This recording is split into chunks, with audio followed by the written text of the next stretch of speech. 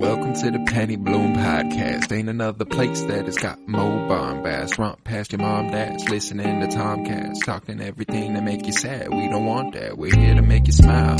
Put your mind at ease. Peace, love, and bloom, and always praise Keanu Reeves. This what we about. This some weeding now. We'll talk until we can't no more, and then we peacing out. Alright, let's go. Penny Bloom Podcast. It's the Penny Bloom Podcast. Penny Bloom Podcast. It's the Penny Bloom Podcast. Penny Bloom Podcast. Penny Bloom Podcast. I'm ready. Why do I always do this, It's man? always perfect timing. Hello, everybody. Welcome in to the 100 and I want to say 13th episode of the Penny Bloom Podcast. It might be the 14th now. It is the 14th now, the 114th episode of the Penny Bloom Podcast. It is I, Colton Robertson, and you're back for Loki's Losers. And you know what that means. We are losers who are watching Loki. I am joined by Joseph George. What's up, homie? What up? What up? Episode was a banger, and I'm so glad we're finally talking about it. Gotta get stuff off my chest. Finally, the day after it came out. What about you, Miles Buttress? How you doing? Same as Joseph. I've been looking forward to this since I watched it yesterday. I have my nice little, at work, I'm just like, you know what? I know it came out this morning. I'm going to wait until lunch. I'll watch it over lunch. I'll go eat and I'll just put my phone up and watch the episode. You assholes. I see the message as soon as I wake up, 2:00 in the morning. Fuck. Oh my God. Oh, the fuck. opening scene. Oh my fucking God. Yeah. Oh my fucking God. What's going on? And I'm like, oh, fuck me. So I'm sitting there supposed to be working. I have, work pulled up on one screen and I have fucking Disney Plus pulled up on the other screen watching Loki at work because I'm like, I can't fucking wait until lunch. I need to know what happens. And Boy, did you find out. It's fucking wild. Fucking crazy. No, here's the thing. There was like one thing where you were like, oh, what? And then they were like, oh, here's another, oh, what? Yeah. And then the last thing, and you're like, oh, what? So my coworker, my mentor, because it's an internship. He loves, he's watching all these. I told him to watch Rebels because he was in the middle of Clone Wars and he was like watching all of Clone Wars to watch Bad Batch. And I told him, I was like, once you're done with Clone Wars, season 7, chef's kiss. Most fantastic Star Wars television ever created. And It's up there. so he finally watched that. We had talked about that. I told him, I was like, all right, well, you need to watch Rebels once you're done with Bad Batch. So he's going to watch that too. But he knows that I watch these shows during my lunch.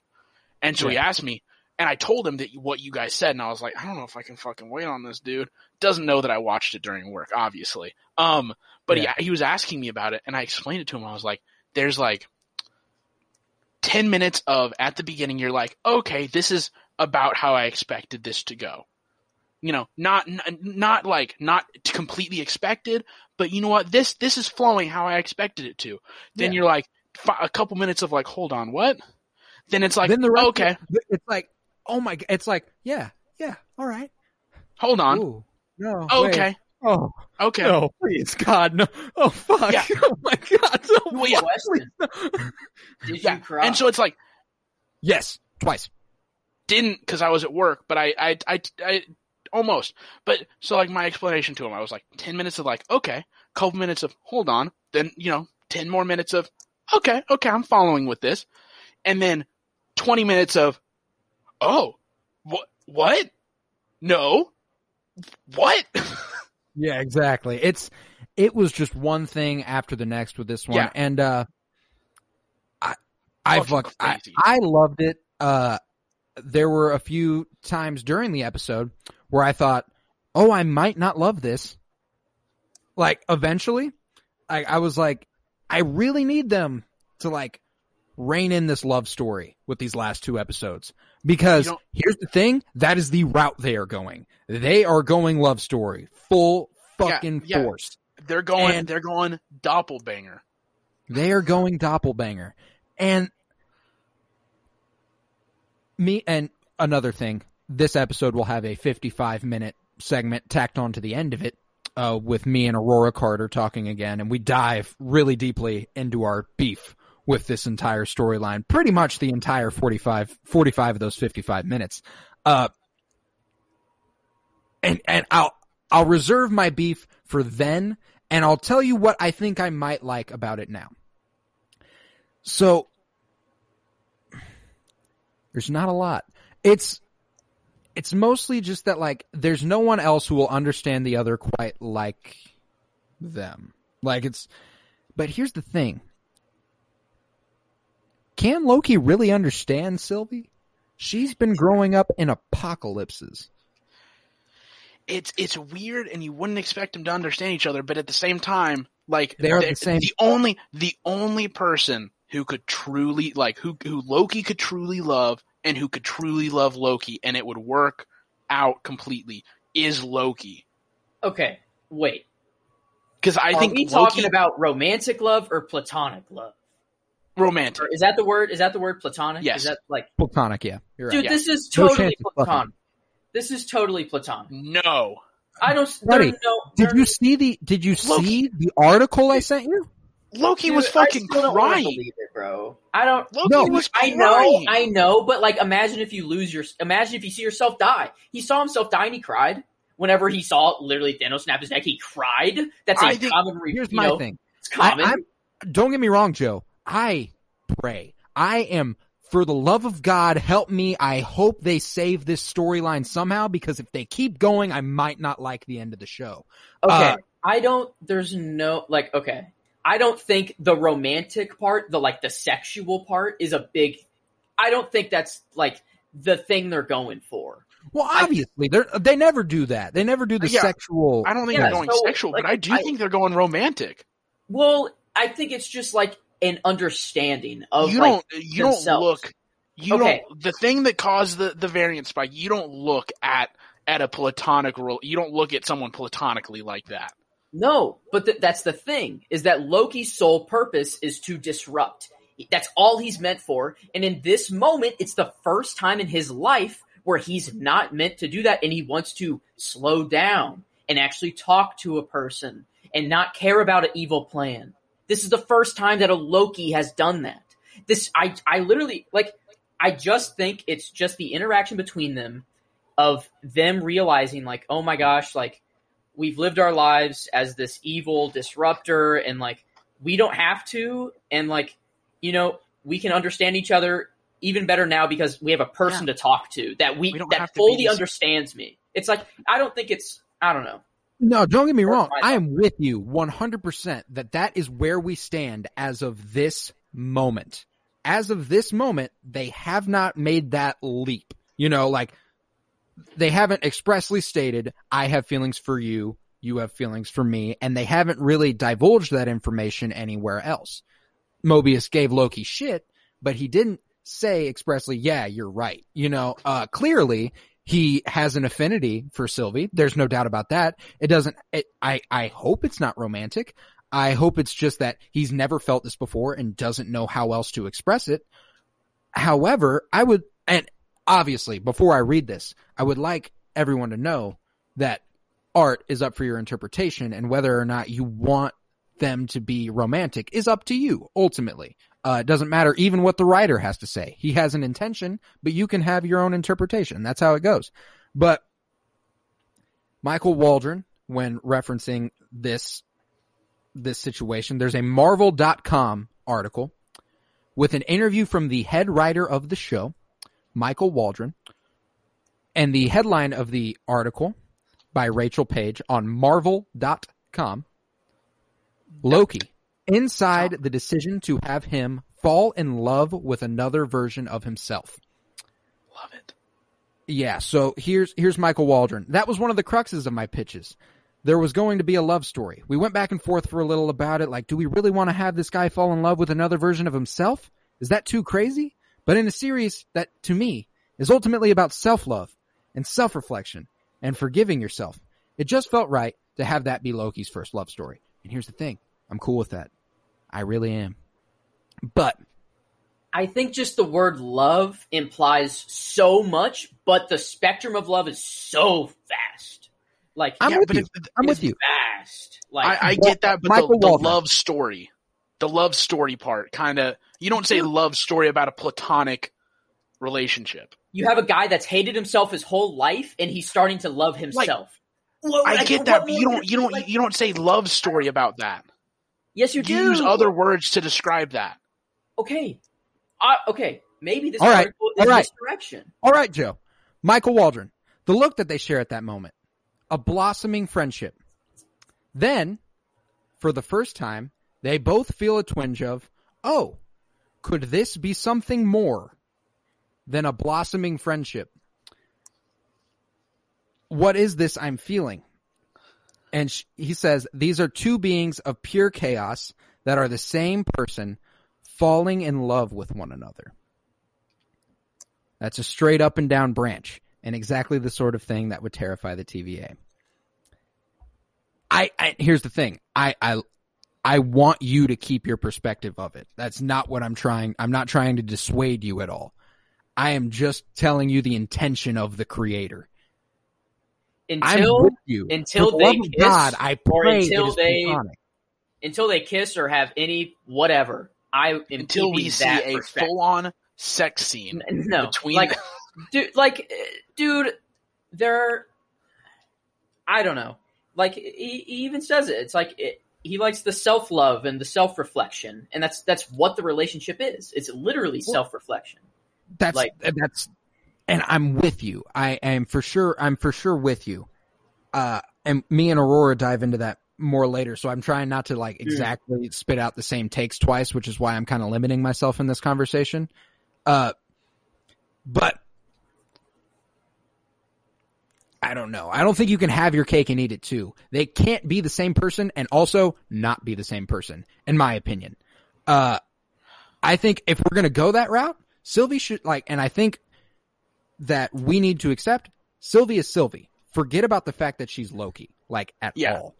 Well, and I think they're already kind of leaning into that with giving her, not having her just be a variant that, she was pulled off whenever she was an adult. Having her be a variant from childhood shows she didn't grow up as Loki. Having her choose her own name. Doing a different type of magic. She is drastically different from Loki. Yeah, she is a very different person. It seems every Loki is vastly different, though. Yeah, well, but by the post-credit scene, it seems every single one of them is way fair. None of them female. Way different. Let's. What the fuck? One of them is an alligator? I fucking love it. We dive into a scene by scene. Let's dive into a scene by scene, and we'll talk about that at the very end. We'll save our multiple Lokis for maybe not the end, but there will be other times where we can, really, really dive into this. But let's dive into the events of the Nexus event. The Nexus event. Which I just loved. We open on young Sylvie in Asgard, being taken by the TVA, by Judge Ravonna as a hunter, which tells us there's a hierarchy that you can get promoted on. It is not just work you to death. It's work, and you might get a promotion too. So now we're just really on the nose with the parallels to our workforce, I feel like. But I loved this scene. Just getting this little bit of a background. Okay, this provides us with the information that Sylvie was in fact taken when she was a child, and we speculated that heavily last week, and gives us that hierarchy. But we also see Ravonna take a nice little elevator up to the Timekeepers, and we see them for the first time, which is wild. Okay, before we go on to the Timekeepers, this of them just taking Sylvie, gives credence that they're she's really not. She didn't do anything to disrupt the sacred timeline. No, she was doing nothing. Technically, we do see that she did, but it seems so fucking insignificant because whenever they what's my cause Nexus the reset event? charge, I don't remember. Whenever they do the reset charge, you see the toys and shit fade away. which means whatever the Nexus event was that they deemed were like far enough off the sacred timeline that they had to, reset it, could have been as fucking minor as she was playing with toys and she wasn't supposed to be. Or that she was playing with toys and did the wrong thing with those toys. Yeah, which like falls into the, you clock into work late? Sorry, you're, okay, you were supposed to clock in on time. Like it's so fucking insignificant. They caused the downfall of the TVA borderline because she was fucking playing with toys. My favorite theory now is Miss Minutes is running everything. And there's no timekeepers. No, literally. This is legit. This is a legit theory that a lot of people are backing. Like, I'm with you. I think it's whoever's controlling Miss Minutes. Yeah. I don't think it is Miss Minutes herself. Oh no. Like, the way I'm kind of thinking is the timekeepers maybe truly did start this process. So we're going to get the whole boner joke thing again on a massive level. No. Because, like... I get what you're saying. Okay. The timekeepers, it's basically like the clockwork theory, or the clock, whatever. Like, they wound it up, and they let it go. Yeah. And they put the TVA in place. They created this AI, Miss Minutes, to help run the TVA and make sure it keeps running. And they put all this propaganda around, and they literally have android versions of themselves, like, to put fear into people. Like, it makes sense that, like, maybe the timekeepers are just long gone, and Miss Minutes is truly running something that she doesn't know is nothing. Yeah. Like, if that makes sense. Got you. And, Gotcha. Like, Go ahead. Oh, I was going to say, no, if you're finishing out your theory, go ahead, because I was going to jump on something new. So. Because the other thing is that, like, Kang the Conqueror could just be conquering timelines right now, and we're seeing him conquering timelines, and each variant is just like a souvenir he takes, like from each timeline that he destroys. And maybe Sylvie was one of the first person that he took as a souvenir that escaped, because variants don't usually do this. She's a top level variant, So, like, maybe, like, we don't see Kang the Conqueror in this show because he's long gone, but we get the idea, or we get the mention of him saying, like, yeah, he's, like, just been conquering timelines. You were taken, in orders by him, basically, if he is one of the timekeepers, which probably is. Well, it is really interesting. The parallels that I feel like we could be experiencing in real life with WandaVision and Loki. We speculated for a good 6 weeks that Mephisto had to be a part of WandaVision. That's true. And here's the thing. Kang the Conqueror has more cause to be in this story. There's just given his general idea and his powers and the things he does in comic books. He manipulates the shit out of time. That is something he does. I don't know that we so much as get a mention of Kang in this show. Yeah. If we do, then it is the person who Ravonna is working for. Like, it is whoever Ravonna is answering directly to. Know what I'm saying? Okay. Kind of leads into one of my theories, in that it was like the timekeepers were a thing, kind of like Joseph, you said, like they were a thing, started it, did all that stuff. But my thought is, what if they were a thing? Kang decided, fuck this noise. I don't like working with you two assholes. Killed them, took sole control, and then just kind of was like, I'll just, leave some androids in place. Well, controlling them to keep up the facade of the 3 timekeepers watching over the timeline. So that way people aren't like, hold up, there's only one dude in charge of us and it's his like sole discretion. That seems a little fishy, because at least with 3 you can be the whole, it's a council, so it's not quite as bad. And so maybe potentially Kang is in charge of it all, and he's just kind of like, he's trying to keep up the facade of there being the 3 timekeepers still.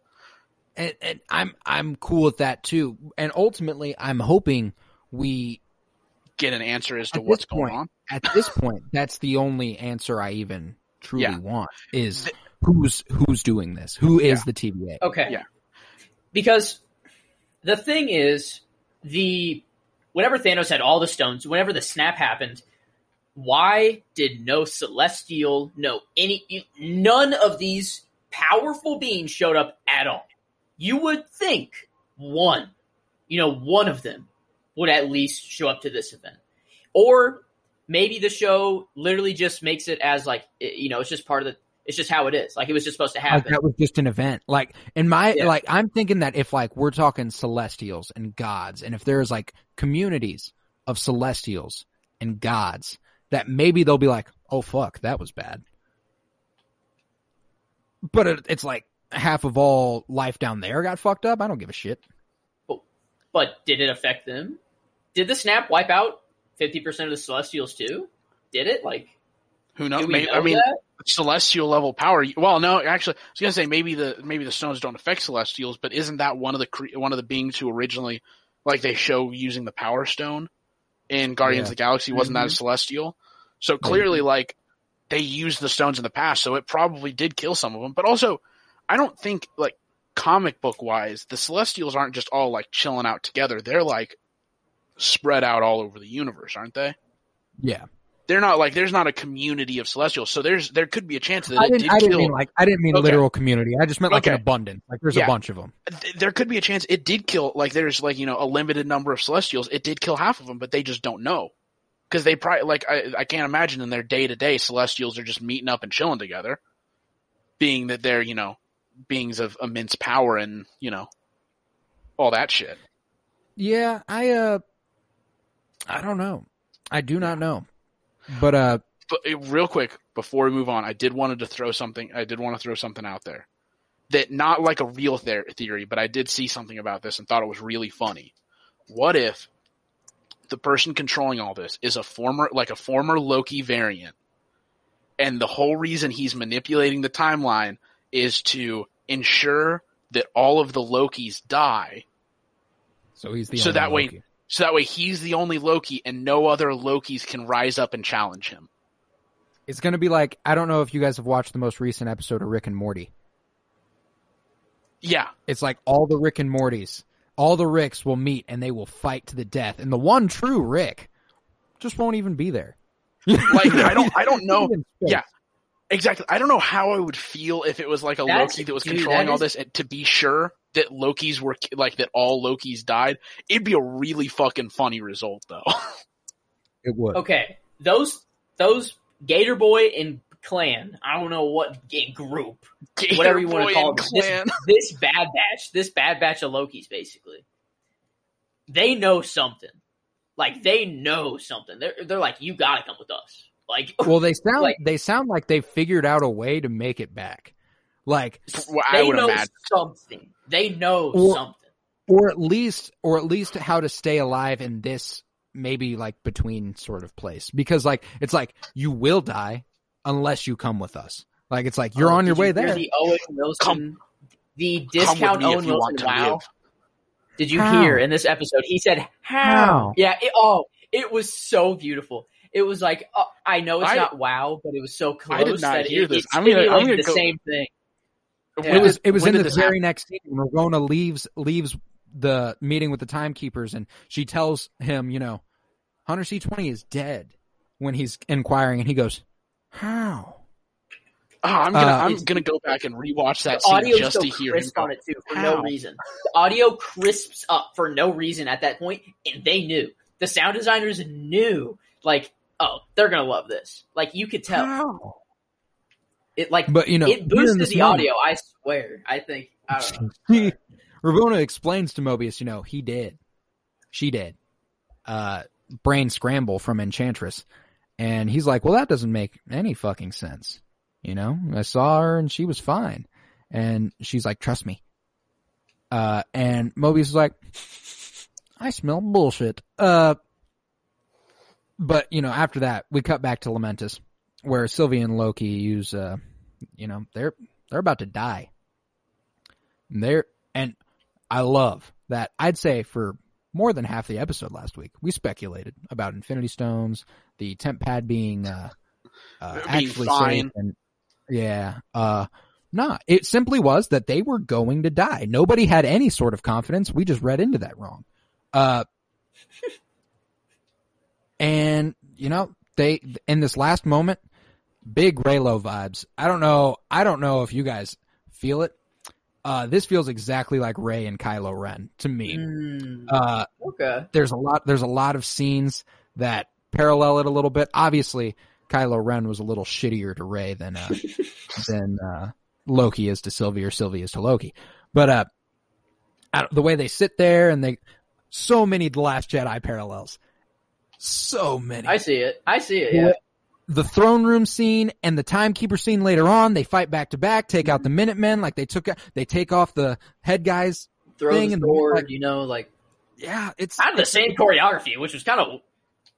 Even the slice on the arm. Yeah. Even the slice on the arm. Like the same shit. And they I have to literally think just that was ripped intentional. it. Like Kate Herron had to have taken inspiration from The Last Jedi for that. I have to What think. if they were But like, let's just save all this work. Let's literally just do this. Exactly. But like even this scene, when they sit next to each other and hold hands, looking at each other across from each other, guess what that happened in too? The Last Jedi with Kylo Ren and Rey. That's kind of whack, bro. But you know, in this moment, this makes me like this episode less. I knew it would. But I'm fucking with you. no, but dang it! Now this isn't my favorite episode. God, I fucking hate it. No, but you know, in this moment back at the TVA, also fascinating. The sacred timeline is fine. They fixed it. That bomb she dropped was nothing. Yeah. They cleaned that shit up. We thought this shit was about to descend into chaos after the second episode, and they were like, "No, we're just biding our time." Which I don't know if that's weird that they managed to fix it that quickly, or it's scary that they managed to fix it. Why did they do it off screen? I think it's got to be something like this. It's either nothing was fixed, the sacred timeline is a lie, multiverses exist, and it actually doesn't fucking matter, or they just cleaned it up. It was that easy. Like, and like a bunch of people may have gotten pruned. Like, it's just like, fuck it, you know, we can do what we want. We went wherever we wanted. We set reset charges and we went back, and that was that. But and I think I'm more inclined to say it was that. Like, I guarantee you it was that. And you're just supposed to be like, that's cool. However, the thing that comes closest to descending the universe into a red line is Sylvie and Loki holding hands and looking into each other's eyes. Is Sylvie and Loki about to fuck? That's what threw the line up. Is Sylvie and Loki a dyad in the Force? Was that Branch just a boner in the sacred timeline? Are you going to cut that out? No. That's great. Interesting. That's fantastic. I'm glad. Yeah. Joseph, No, Joseph's if testing it the did, water. it would go I'm proud of that one. Yeah, I'll Joseph's take it. testing the waters, figuring out what he can get away with on the podcast. Boner is fair game. That's true. They did it in a WandaVision episode. Yeah, You're cool they did it now. on Disney. How would it not be fair game on this? But I am interested in the fact that Sylvie and Loki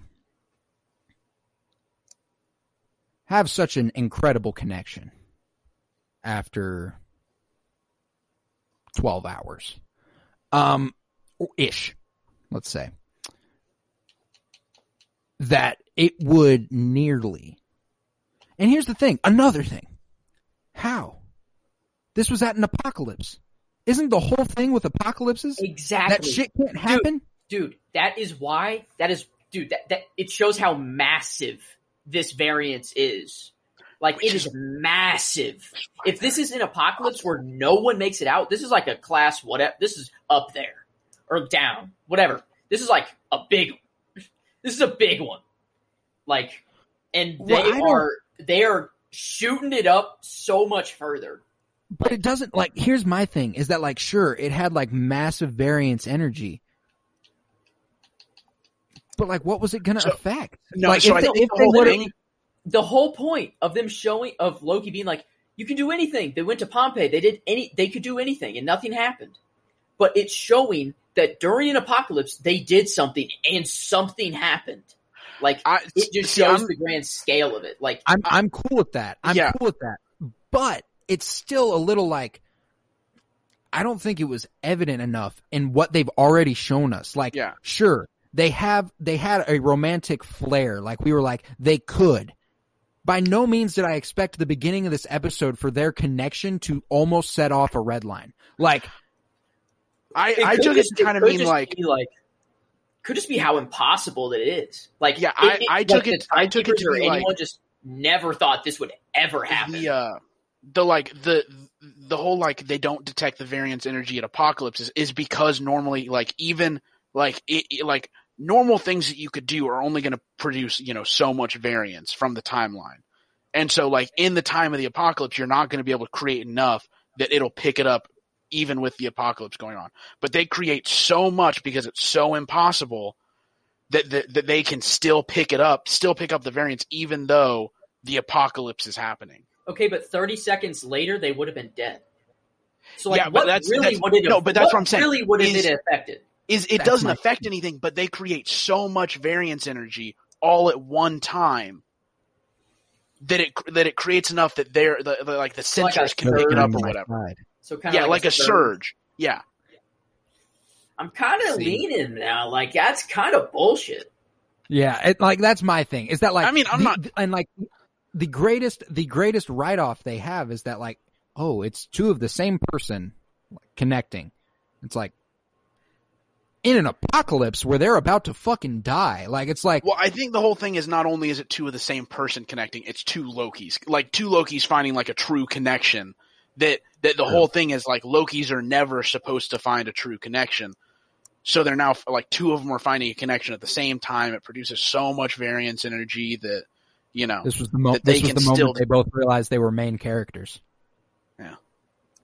First time ever. Miss Minutes is up to something.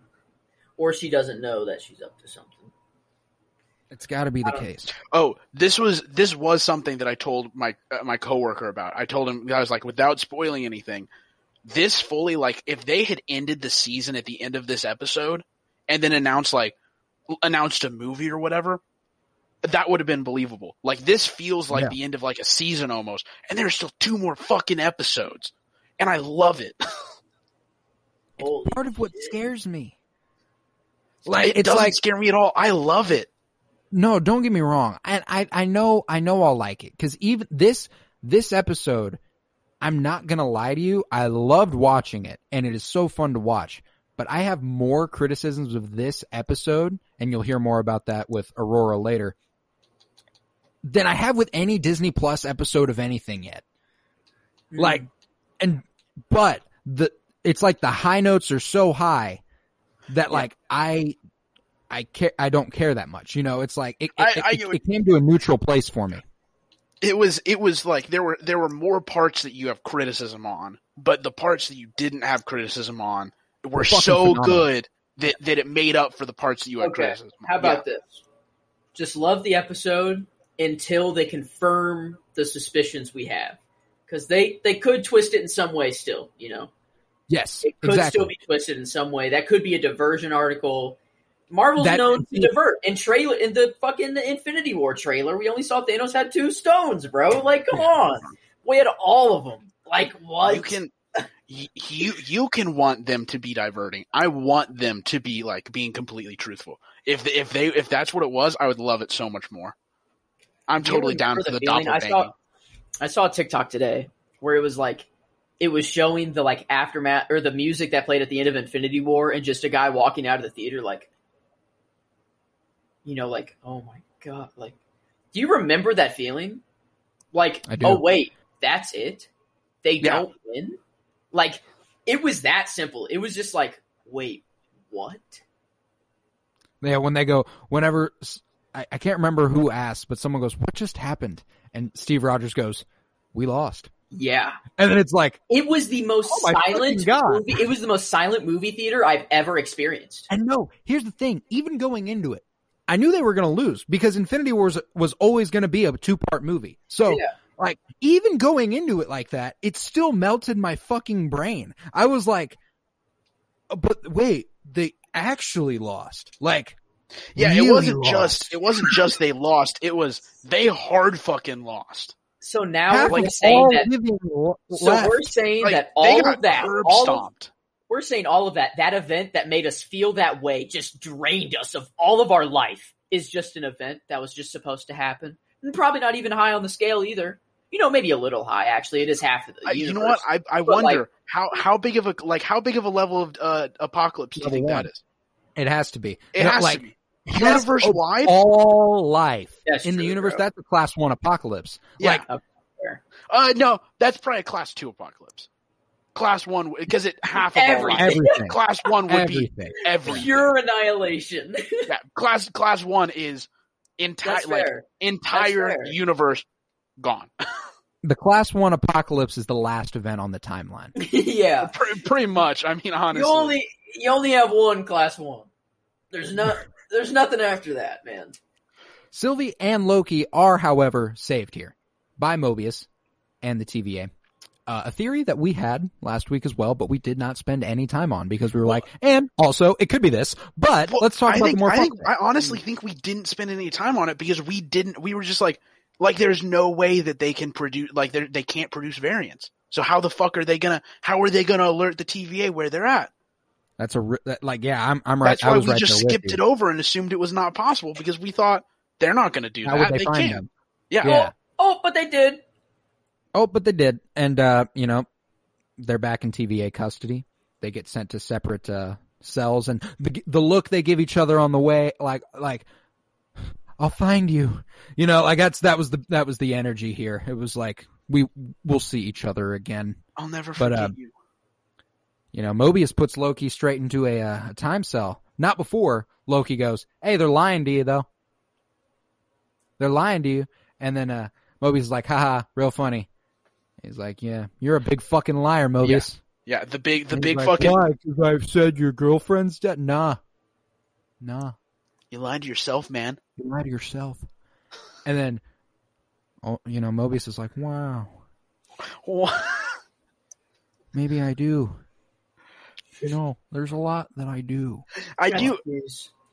I love those, but I really love the lines from Mobius where it's like, wow, the world's biggest trickster trying to fucking trick me. Big surprise, man. Like earlier, like in like episode. I love the exchange between Loki and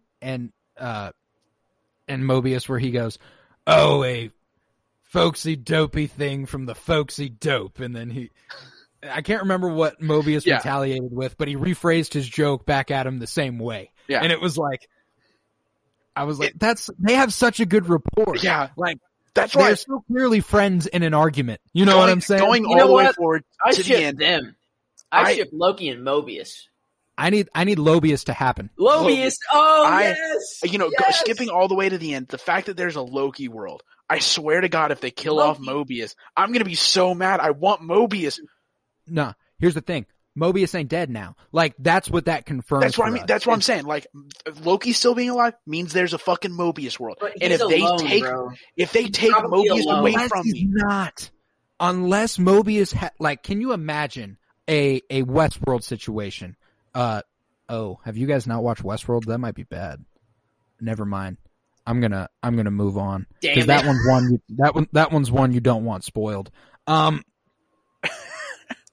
Now I have to watch Westworld. That's the end of the thought. We're gonna move on. Moving on. Sounds good. He throws Loki into a time loop with Lady Sif, who we've heard this story before actually in one of the Thor movies that he cut Sif's hair off. Yeah, and she never forgave him for it. Like, and I take it that it was. I think it was the straw that broke the camel's back. You know, it was like, okay, Loki, that's fucking it. You were done. Like, and you get that impression here because it is a huge thing to tell someone you are alone and you will be alone forever. Yeah, that is like cutting the knife deep. He gets nailed in the balls and smacked in the face over and over and over, and boy, oh boy, is there probably not a worse prison than that. And on top of being told you are alone and will forever be alone, just keep getting kneeled in the fucking balls and slapped in the face. And I thought like the second or third time it happened, I was like, all right, so this is going to get old seeing this happen again. But they just kept doing it again and again, and it only stayed just as funny as it was the first time. It never, to me, it never got old seeing Loki continue to get slapped in the face and kneed in the balls in slightly different variations. The one where like her hands were on his shoulders, just looking at him for a second, and then a boom, boom, like you didn't expect it. It was kind of maybe she did come around. Nope. Yeah. We're in a time prison. It's all a fucking memory. You've done this is old. I'm sorry. And she's like, wow. Boom, boom. Fucking pathetic. While Mobius leaves Loki in this time prison, he heads to after he hears, he's lying to you and that you're variants, you're all variants. He's like, okay. And he sees B-15 and he's like, he told me the TVA is lying to me. And B-15's like, fuck. Excuse me? He said what?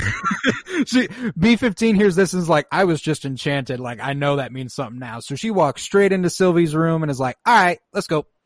Opens up a time door. They walk right through back to Roxxcart, and she asks her, what the fuck did you do to me? And she's like, well, I showed you your life before the TVA. And she's like, I ain't have a life before the TVA. What the fuck are you talking about? And she asked her to show her. And, this was the first scene of the episode that actually made me cry. It was B-15 living her life, essentially through memories, being like, and then when she came out of it and she said, I looked happy. Can you imagine the guilt she probably felt because of the amount of people she has pruned? The amount of people she has taken out of their timeline, knowing she herself was taken out of the timeline as a happy person who probably didn't do anything wrong. Fuck. It brought a tear to my eye. I'll tell you that much. I was a little distraught over this, but that was a deep cut or a deep punch to the gut. It really was. That line, it was just ooh. And in the rain too. Of course, it was raining. The hurricane. Of course, it was come on, man. The middle of a hurricane. Oh my god. But after this, we see Mobius going to get a drink with Ravonna after having freshly closed the case. Loki is done. He is apprehended. And so is Sylvie. We are done here. This is the biggest case you've ever had. And, they sit down, they meet, and he's asking questions, he's pushing buttons, and then he asks, what are you going to do with this one? What's this souvenir going to do? And when she turns her back, he swipes her temp pad, puts the other temp bag back down. He kept asking about C20 and, what happens now? Does this not seem like the introduction of free will into someone who didn't have it before? Yeah. It's just so, sad to, see someone go through that and, just be suspicious that their whole life, their whole existence has just been nothing. And here's the thing that's interesting. Is that they've been heavily swayed by propaganda. They've been clearly. I think what's clear is that they've made it so that I don't even know if they've gone as far as to legit brainwashing to a degree, but not Hydra brainwash. You know what I'm saying? It's they brainwashed them with propaganda. It was they haven't directly your brain. Now all you know is the TVA. Yeah. Have fun. And it was devastating. And that part where Ravonna asks him, if you could go anywhere, anytime, where would you go? And he's like, well, I can go anywhere, anytime. And she's like, you know what I mean. And that obviously sets up the gut punch later. Mm-hmm. Boy, oh fucking boy, did that one fucked me up too. But that's where I cried, by the way. Also where I cried. That was the second time. Oh my! Also, where I would have cried if I wasn't sitting at my desk. Exactly. But I'd be a man. I'd be man enough to cry at work and be like, if they had known that I was watching Loki at work, yes. But I wasn't just going to start. However, someone approaches your desk and you're crying, and then you go, I'm watching Loki. These numbers are just too good, man. I'm crunching the numbers and it's just getting me emotional. You're crunching too damn well. But he uses her little not a smartphone thing to watch a video of Hunter C20 going, it's real. My life. I lived there. I'm a variant. So are all of you. And Mobius sees this and is like, oh, okay. I believe that. And then after, he zooms in on Ravona's face and it's like, so even she knows and she's not telling me things. And coming right off the scene where she gaslit the fuck out of him. Just, what's worth fighting for? Friendship. Right along with the TVA. And you know whose friendship is special? Me and you. Can you imagine the betrayal he felt in this moment? I feel so fucking bad for this man because he does not want a friendship with her. And she, the way that she's like, we have something special. And he's like, oh, we do? She's like, our friendship is special. And he's like, oh, fucking friendship? Fuck that, dude. I don't give a fuck about a friendship. Friend? Mm. That's the word you use? Oh, okay. Yeah. Just making sure. Just want to clarify. Asking for. But I also really like in this video how it pauses right at a time where she's like looking back at the camera, oh shit, cover it up, like cut the footage. This is officially a government cover up. He wouldn't look for any more things. There's so much probably in that thing, probably just plot reasons, that was all he needed to know that, Loki was telling the fucking truth. It's true. And you know what he does? He goes straight to Loki and he goes, do you think you're right? Are you sure? Because I'm about to stake a whole fucking lot on this claim you've got going. He's not even 100% sure. He's just like, I have a very heavy suspicion at this point. I have smelt bullshit for a little bit, and even you could tell.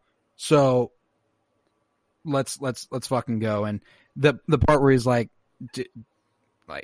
they go back and forth. You can trust me. You can trust a friend. And Loki's so excited. Loki's so excited. He's childlike. He's like, fuck yeah, let's fucking do this, man. No, it's not even just we're gonna go take down the timekeepers. It's that fuck yeah, Mobius is my dude again. Yeah, that's right. Let's fucking me and you, man, together forever, dude. And Mobius is like, I think you and Sylvie are the key to the whole thing. We're gonna go up there. We're gonna take them down. And Loki's like, yeah, man, let's go. And unfortunately, they don't fucking go. They exit this time door, and we see Ravonna there with some Minutemen.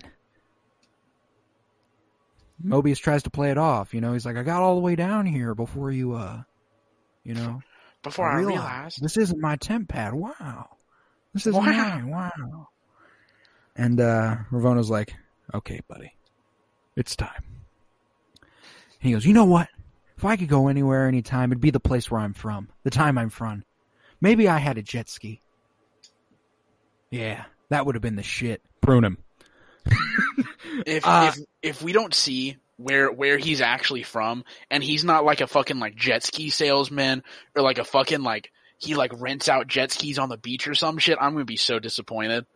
If he's not living his fucking dream, just around jet skis all the time. And here's the thing. I am okay if he is never in the MCU again.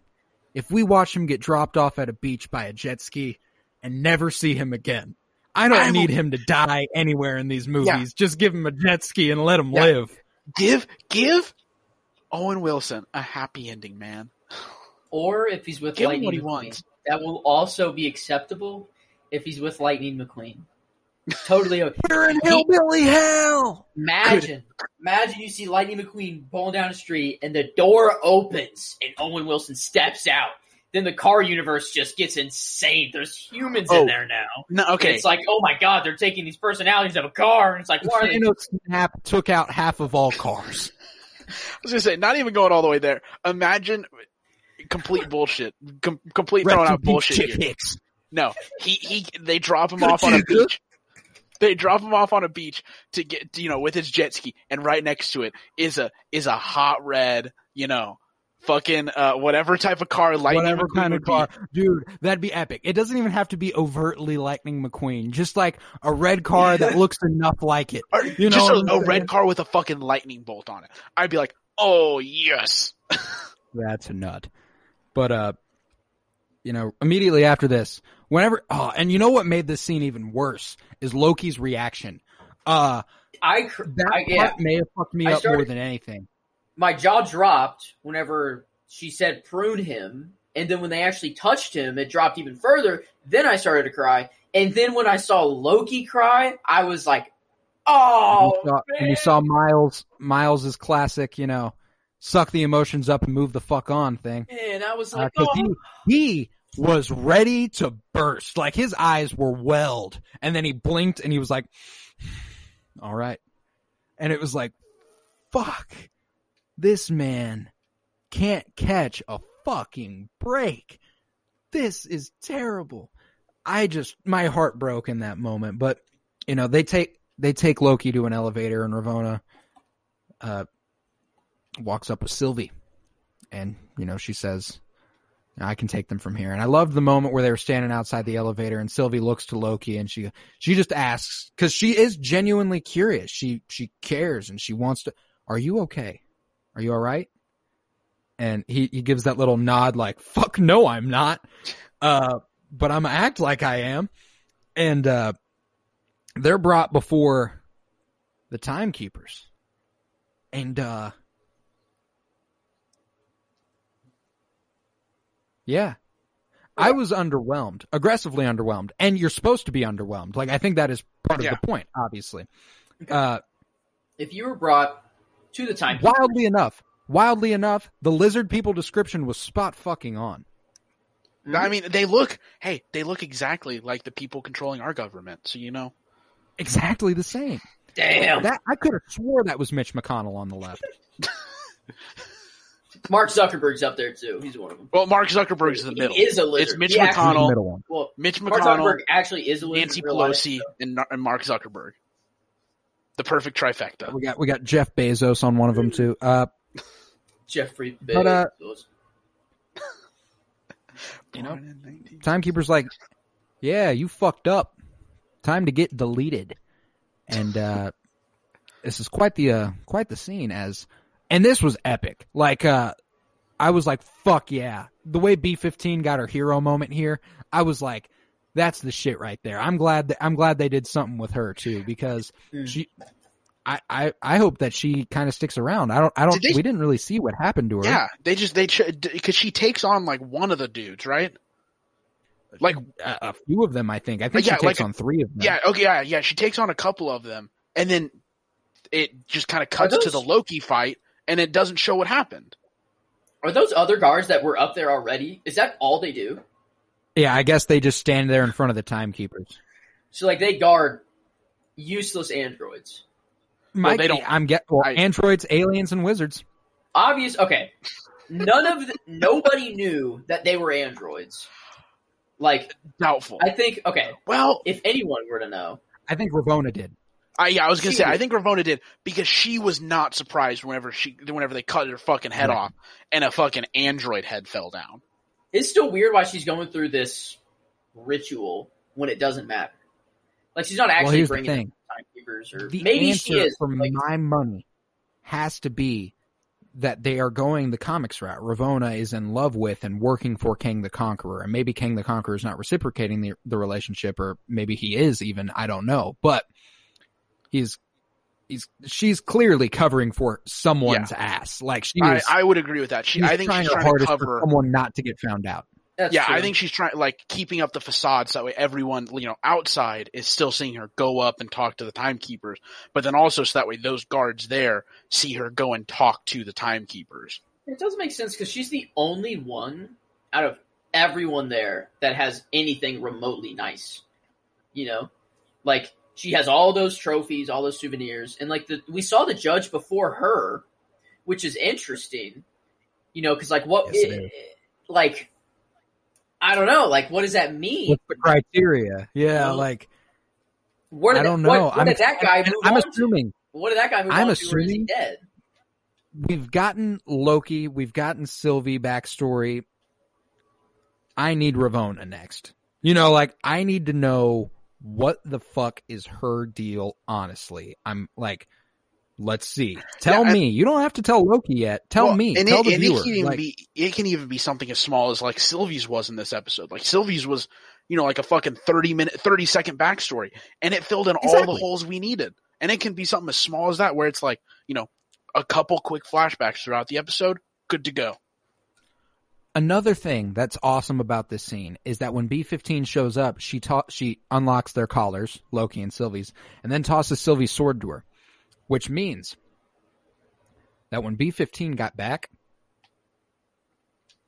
she went straight to Ravonna's office and was ready to kill that woman. I think, she went straight to her office, found that sword, and was like, "Fuck it, I'm going up." She had to have gone to her office. I didn't even think about that. Yeah. Whoa. She was out for fucking blood. She was done. She was going there to kill Ravonna, I think. Like, fuck this. Well, because she also probably has to know she probably has to have inferred that B-20 or whatever, B-20? C-20. C-20 is just dead. She has to have inferred that by this point. And I think is why, like, once she realized, oh, this is, like, we're all variants, she realized C-20 fucking knew. And that's why she was fucking mumbling, it's all real, it's all real. And then she was like, she's no longer alive. And that's probably why she was out for fucking blood. Mm. Exactly. But I hope we seal up B-15's storyline. I can't imagine that's the last time we see her, obviously. She's been too big a part of the story for her to kind of just fizzle into the background. I would have liked to known what happened to her here, though, just because people were getting pruned all over the place. It'd be nice to know, and stabbed through the chest. This was, you watched Sylvie straight up stab a man through the chest and that sword come out of that guy's back. And I was like, oh damn. Yeah, that was that's crazy. If you think about it, all the people that that got pruned in this fight went off to some other fucking world. That dude just dead. Just dead. That guy just died. That guy was like Sylvie thinks. What's funny is every time they've pruned somebody, it's like they're sparing them. Well, because I mean, we didn't know it at the time. We thought they were just dying. We know now they kind of were. Yeah, but okay, wait. Can we talk about it?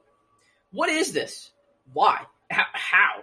What? How was Loki pruned, and then how was he placed right in front of these Lokis, or did the other Lokis I'm thinking maybe you're sent to I'm thinking maybe you're sent to an already broken timeline. Like maybe they have a collection of timelines or something. Yeah. The world behind them is fucked.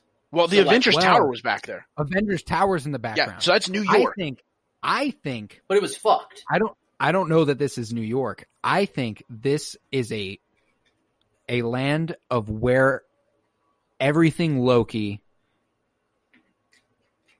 any Loki that's been pruned, anything else that got pruned with them, all the reset charges caused by a Loki. Yeah, that's what I'm thinking. I got a feeling one of these Lokis won against the Avengers, and that's why the Avengers Tower went ahead with them. That's what I'm thinking. I'm thinking this is like a broken timeline that they've just been like, this is the Loki garbage timeline where we send all the Loki trash.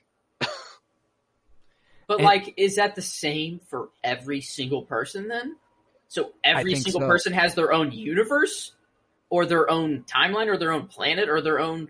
I'm guessing it's like their own little pocket dimension. Yeah. I'm saying timeline.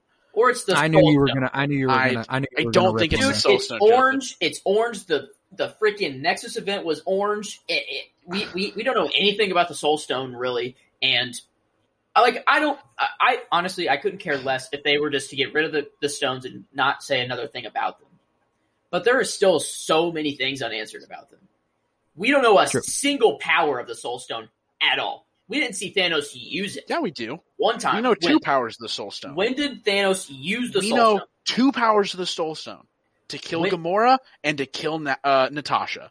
Those are the only two powers it needs, Joseph. We saw every stone light up on the gauntlet but the Soul Stone. Obviously it does something. it does something. It's not just Gamora there. and- It's not just there to complete the snap. Like, that's not its only reason. It's not just a useless rock until it's with every other stone. I mean, no, actually, Maybe- you could make the argument that is its only reason, because the whole thing that they talk about whenever he's obtaining it is you have to know that you can make the ultimate sacrifice and give up what you love most in this world in order to obtain the full power of the stone. That could be in order to complete you're saying the it has spell, you zero have to power get the on its last. own. You're saying it has zero power on its own. I'm not You saying have to go guaranteed out and that's get what it is. every other stone, which has never been done before. No one's ever even gotten more than 2. No one's ever gotten more than 2. Yeah. And Loki just so happened to have 2. It wasn't like he was seeking it. It's like he just so happened to have 2. Thanos was the first ever to ever be like, I'm going to get all of them. But that very well could be the safeguard The to try Soul and keep Stone you from. does something. There's no way it's just an orange rock until you get every other one. Imagine a Power would be Ranger that has interesting. 0 powers and he was just there so he can link up with the big robot thing, you know? What? Hey, I need to know. I need someone to go back, look in that drawer, and tell me if you see a soul stone. Oh, I'll do it right now. Because if we don't, I might be behind Joe's theory a little more.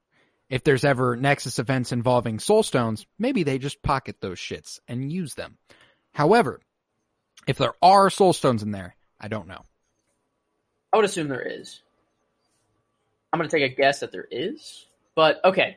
What? Like, we never saw it used ever. Was it episode 2 that happened? I think it was episode. I think it was episode 1. It Might was have been one? episode 1. Yeah, I'm pretty sure it was episode 1 because that's whenever he's coming. Yeah, because that's whenever he's keep trying to he's trying to escape the TVA. Yeah. Yeah. Before and then it's like right after that scene he realizes like fuck this is it, like this is the I'm top right shit. here. The TVA is formidable. Okay, he got a Tesseract. Look in the drawer. Look in the drawer. Show the drawer. Show the drawer. Okay. You don't see a soul stone, do you? You don't see a soul stone, do you? I think that's just a reality stone. Dude, there are no soul stones there. Well, there's also the factor that maybe that's one people just didn't try to fuck with. Well, That's one. It could also That's the just, hardest one to obtain. yeah, that could be, it doesn't really Dude. disprove either because it Dude. very well could be There that are no one multiples besides of the others, Thanos though. has ever been able to obtain any of like one of them at any time. Dude, Whereas the other stones, people have obtained them throughout history. that was right in front of our face, bro. That was right in front of our face. Why didn't we just look for every color? Okay, I can't tell though. There are 2 that could be soul stones, but they look like reality stones to me. They look like the other reality stones. There's one massive. That's the Mind Stone. That's the Mind Stone. That's the Mind Stone. There's another Mind Stone below the little bowl to the bottom right. There's another Mind Stone. Is that the Mind Stone that looks orange? No, but that's big. What's the good old It's big like timestamp? the Mind Stone is. I just Googled Loki Infinity Stones and I'm looking at all of them right now. I don't That's a think much that's a better way Soul to do Stone, dude. The Soul Stone was much brighter orange than that. It's closer to the Mind Stone than those red ones are. Okay, yeah, I'm with you. I don't know. That's kind of suspicious. That's I can't believe we haven't. I don't know. That's kind of sus. Also fascinating that there's a crucifix in this drawer. Yeah, marbles. A picture of someone I Sounds don't like recognize. Is that a Yeah. fucking? Is that It a looked medal like an of arc honor? reactor. Is that an arc reactor? What is that Yes, it is. coil thing? I don't. Yeah, I think it is. it? Like what? I think it is. Is that a Tangerine? fucking medal of honor? An orange slice? Yeah. Is that Ant-Man's orange slices that he wanted?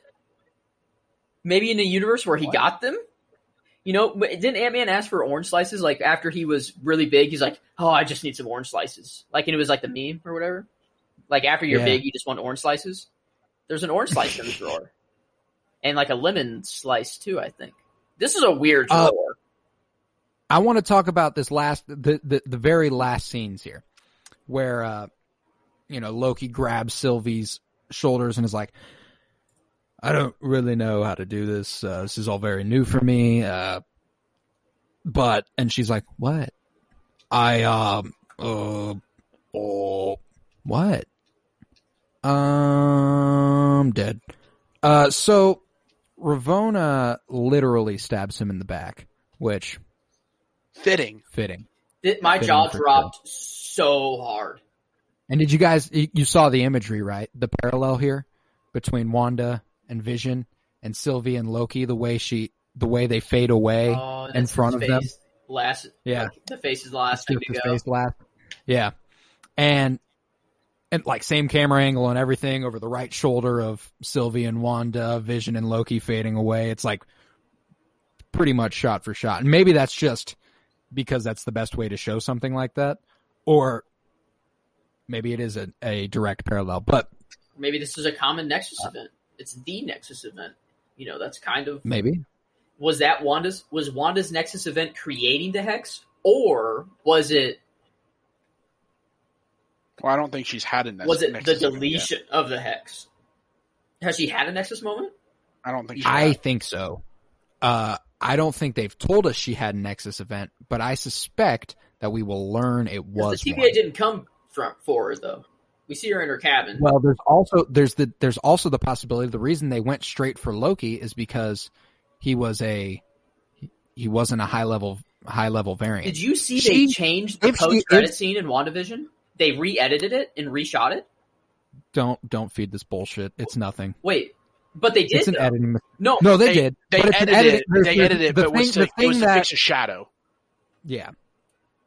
But like trees were removed. There was other things that were touched than just the edit. There was like a duck removed from the water. Yeah, a duck. Yeah. Okay, but like why? Why remove the duck? If you're just going to fix the editing mistake, why not just fix the editing mistake? Why remove some trees? Why remove the duck? Why? I don't think it has a purpose, man. Yeah, they're not going to include anything massive in a re-edit, 3 months after the end of the show. Do you realize who's the president of Marvel?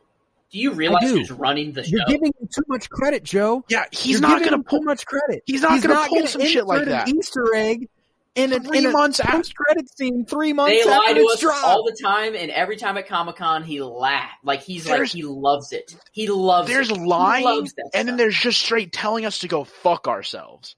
Yeah, putting cockroaches in shows. And in Loki, we see a fucking cockroach. Oh, cool. No, that's a red herring. Adding in a post-credit scene 3 months after the fact in a re-edit is telling us to go fuck ourselves. And he's not in the business of telling audiences to go fuck themselves. Dude playing Thanos, man. That's pretty fucking epic. Just saying. It is pretty fucking epic. Capable. It is pretty fucking epic. However, I think if there is anything that is important in that post-credit scene after the re-edit, that Marvel are fucking morons. That immediately dismisses the genius of Kevin Feige because it has been 3 months since that premiered. It's an editing mistake. It's an editing thing that you didn't announce. You want people to watch your shit. You want money. That's the whole thing. Okay, sorry. What do you want me to say? I'm just saying. I don't know. I'm just playing. He's a cryptic guy. I'm just playing. He's a cryptic guy. He is a cryptic guy. But nothing very cryptic about this ending here. Not at all. Yeah, nothing at all. Pretty cut and dry, honestly. Yeah. I just want to say, like, the alligator or crocodile, whichever one it is. I'm not a fucking, scientist. Were they trying to make like a baby Yoda? Were they trying to make an icon here? No. You think that's what they're going I saw something about it. No, I saw something about it. They're animal versions of the Norse gods or whatever in the comics. Yeah. And it talked about apparently. Apparently there's like a there was like some news that apparently there might be a fucking frog version of Thor in Thor Love and Thunder, and everyone was like, there's no fucking way that happens. Like some news, because I saw something about it. Some news came out about it because there's a fucking comic book character named Throg, and it's a frog Thor. That's the best thing I've ever heard in my life. Agreed. And like news came out about it a while ago, I guess, saying like they might have a fucking frog Thor. And everyone was like, no way they introduce animal god. Like they're not doing that. It's a possibility now. And in the fact that there's a fucking crocodile Loki means they're like, if they don't include if they don't include Throg, I'm going to be so mad. I want to fucking frog Thor. Dude, but why is it only these 4? You know? Like, there's only 4. Well, If you're I'm counting guessing the that gator. Thor- Are we counting the gator? Yes. I'm Of guessing. course. What do you mean, are we counting the gator? But, like, My what does he interpretation do? of the Do you think he scene- talks? Does he talk? Do you think no idea. we open up and we just see a gator go, "Ow, ow, ow, ow," you know, talking? Oh, yeah, no, 100%. Yeah, no, he can talk. Are you kidding me? Really? We've seen Oh. crazier shit than an Are animal talking in Marvel. Yeah, I we've guess already so. seen an animal talk. We saw a fucking duck talk. And Rocket, the raccoon. And a main character is an animal. Yeah, but Rocket is more like humanoid raccoon squirrel. You know, it's like No, he is he's- cybernetic. it's- He is I cybernetic. like He's more cybernetic, but he's humanish. literally... No, but he's literally a raccoon. But his Like, eyes he's look not a more humanoid human. raccoon, he's just a raccoon. I don't know. That's That just- different. that stands on his hind I guess legs all the there's time. A tree that talk. I don't. Whatever. Trash panda. This just looks like a legitimate. Meta? I don't- Okay, but this thing looks like a legitimate gator they just picked up out of Florida, and they just were like, all right, like it's a legitimate gator. Like this isn't like a CGI character. Well, it might be CGI. I don't know, but like it seemed real. You know. One thing I do want to address is something you said at the very beginning, like only 4 of them. I don't think that's the case. I think these are the 4 that greeted him.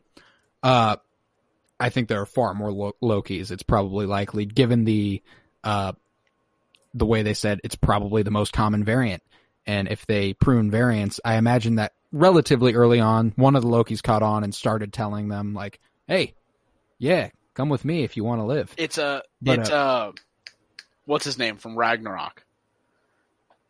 The rock dude. I just can't remember his name. Hey, Korg. hey, I'm Pog. Hi. Okay. I'm Korg. Let's Giant pile of rocks here. let's talk about each of these. I'm thinking about Lokis. starting a revolution. Do you want to join? Let's talk about the dude on the left. Got a hammer. At least it that looks is, like a hammer. I think that one is. So I pulled up the article about the animal gods that I'll touch on in a second, but I guess that one is named Boastful Loki. Really? Boastful Loki. Yeah, We're going to see. there's I classic bet Loki. this dude speaks so Asgardian, like in terms of like his presentation and stuff, and like he's going to be cocky as hell. Oh, He's going to yeah. be like Thor, but Yeah. Loki. Yeah. So Now the names of them, according to this website, is classic and kid Lokis, along with so-called boastful Loki, and yes, a crocodile Loki. And what's outstanding is we're getting all these comic book truthful suits, like with classic Loki and Yeah. Vision Classic and Loki Wanda. looks so fucking goofy, and I love it. Yo, so goofy. It's like this guy couldn't more evidently be in a Halloween costume. Yeah, he Like- looks like the old like 1960s superhero that like Yeah. he was I starred in this superhero movie back in the 60s, and I'm That now dude doesn't want an to be there.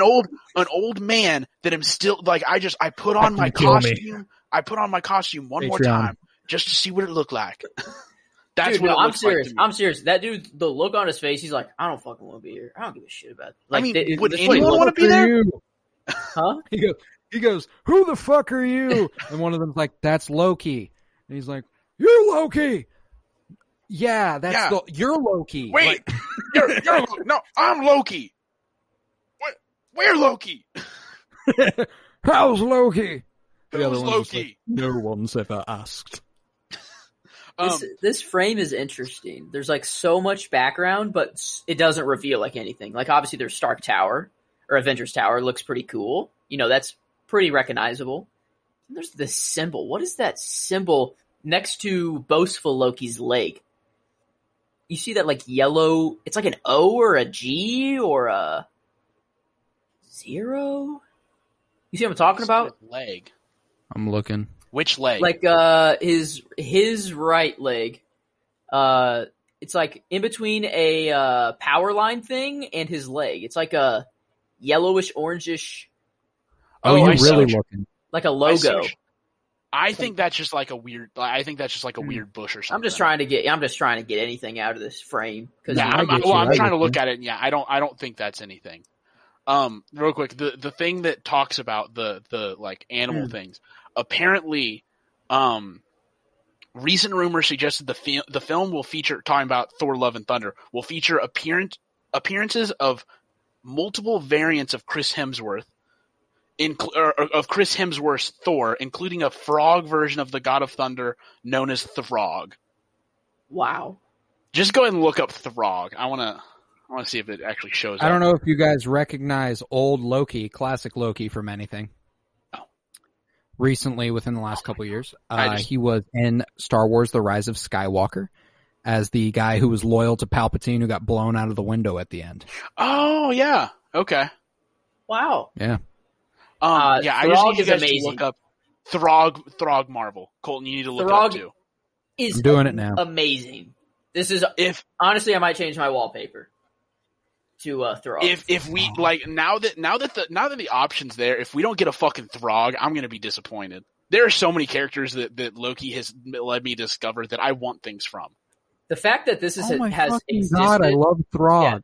the fact that this has existed and I Shit, haven't known I'm about not it. capping with you. I just got goosebumps looking at Throg. And he's a fucking frog. Wow, a It's this YouTube first video. art Throg that popped set to up appear in for Throg. Loki.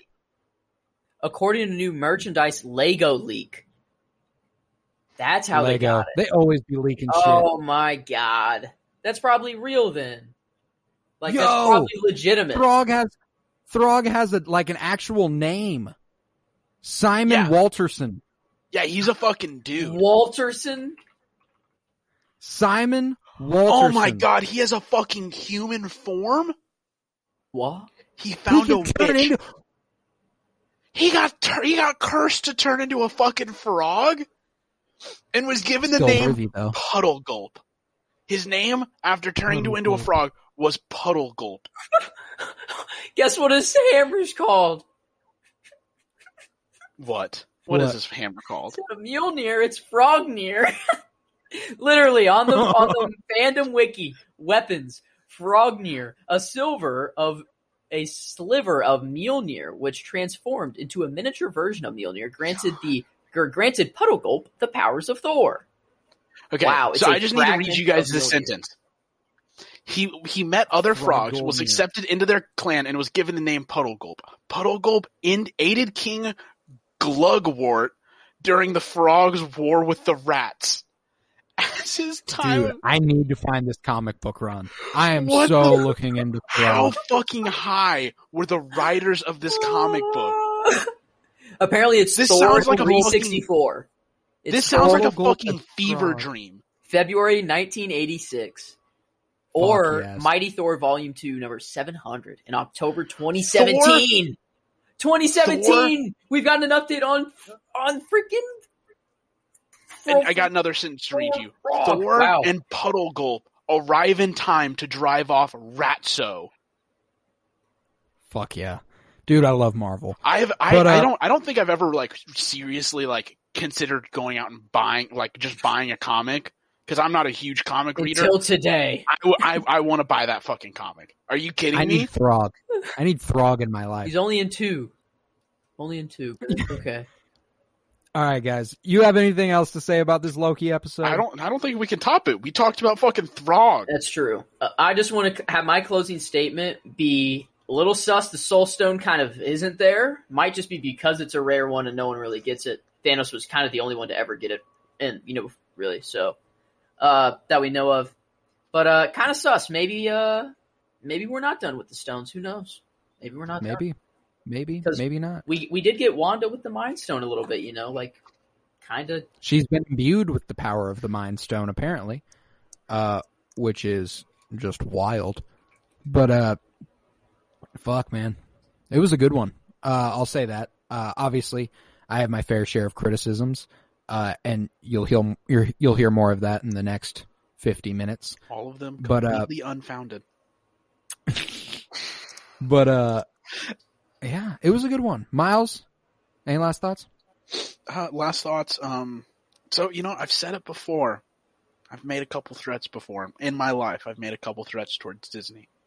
Once or twice. Disney, if I don't get fucking Throg, I swear to God, Disney. I swear to God. That's all I have to say. Throg will be the death of Disney. Throg? Listen, lack of Throg. will be the death of Disney. But here's the thing. I will. This is how it plays out in my head. Throg gets cut on the cutting floor of Thor: Love and Thunder of Loki. He doesn't make it. Throg's a real being, though, so we're going to go get Throg. And we're going to take Throg, and we're going to have Throg just put lightning down, just bah, bah, bah, bah, all over Disney campus. And just fair. And just be like, this is his revenge. This is Throg's revenge. Let's just this is dump the plan. hundreds of thousands of Throg on Avengers Honestly, campus. You know what? Optional. You know what? If at Disney, if you decide, I'll give you some leeway. If you decide not to give us a Throg in Thor: Love and Thunder, I will also accept a Throg solo movie. One of the two. Also a trilogy. Take your pick. I will also accept as a pet Throg. Yeah. But Well, of course. No. Whenever he's your pet, he'll go by Puddle Gulp. He's Puddle Throg whenever he's off saving the world in his free time. It's like Perry the I want Platypus. to be Throg's sidekick, though. Well, you will be, but I'm saying like whenever at that point you're his sidekick. But whenever he's your pet, you know him as Puddle Gulp. No, hold up. The funniest part Obviously. of this entire episode was when Miles just went, "Well, you will be." Are you fucking kidding me? No, it really was. Just because it was like me going on about how I'm going to be Throg's sidekick and we're going to have fun, and you were like, "Well, you will be." Like it was Of like, course. well, like naturally, of course, that's Natural. you fucking kidding me? Like you just took it in such stride that it didn't even faze you, and I loved it. But this was the Penny Bloom podcast. I was Colton Robertson, and I was joined by Joseph George. Thank you very much, buddy. Wow, what an episode! What a pod! One of the more fun ones I'd say we've ever had, thanks to Throg. Yeah, kind of disappoints me. I missed you, missed out Kyler. on me. I'm sorry we didn't talk about you before. I was gonna get to missed it. you, man. I missed you. We missed you, man, and we also missed Tillman. Unfortunately, neither of them could join us for tonight's episode. Tillman being a bouncer at a nightclub, and Kyler being a professional athlete. I thought He's in the MLB. Yeah, we're friends with some the pretty cool NBA. people. Okay. He's in the MLB and the NBA. So and the NFL, all three just looking- sports all at once. Yeah. Oh yeah, just look into him. His name is Kyler Barnett. We were also joined by Miles Buttress. Thank you very much. Hey, man, thanks for having me, man. Be happy to join you anytime. Maybe next week even. Maybe. Yeah. Perhaps maybe. next week. Perhaps. But Mayhaps. I just got to say, go to patreon.com/CoRealBloom where you will find over 11 hours of exclusive content, including a half an hour intro on the front of this where we discuss a great many things, and it is a joy, frankly. It's always fun there. Not gonna lie, I don't even. We talk a lot about weed. A lot about weed. That's right. Listen. Throg cleared my mind of all conversations I've had. Throg is cleansing. Yeah. Throg is good. I'm not going on a juice cleanse. I'm going on a Throg cleanse. The only media I will intake is pictures of Throg. Follow us on Twitter at PennyBloomPod, on Instagram at PennyBloomPodcast. Again, this was Loki's Losers, the Penny Bloom Podcast. And remember, peace, love, and bloom. And always praise Throg. Throg.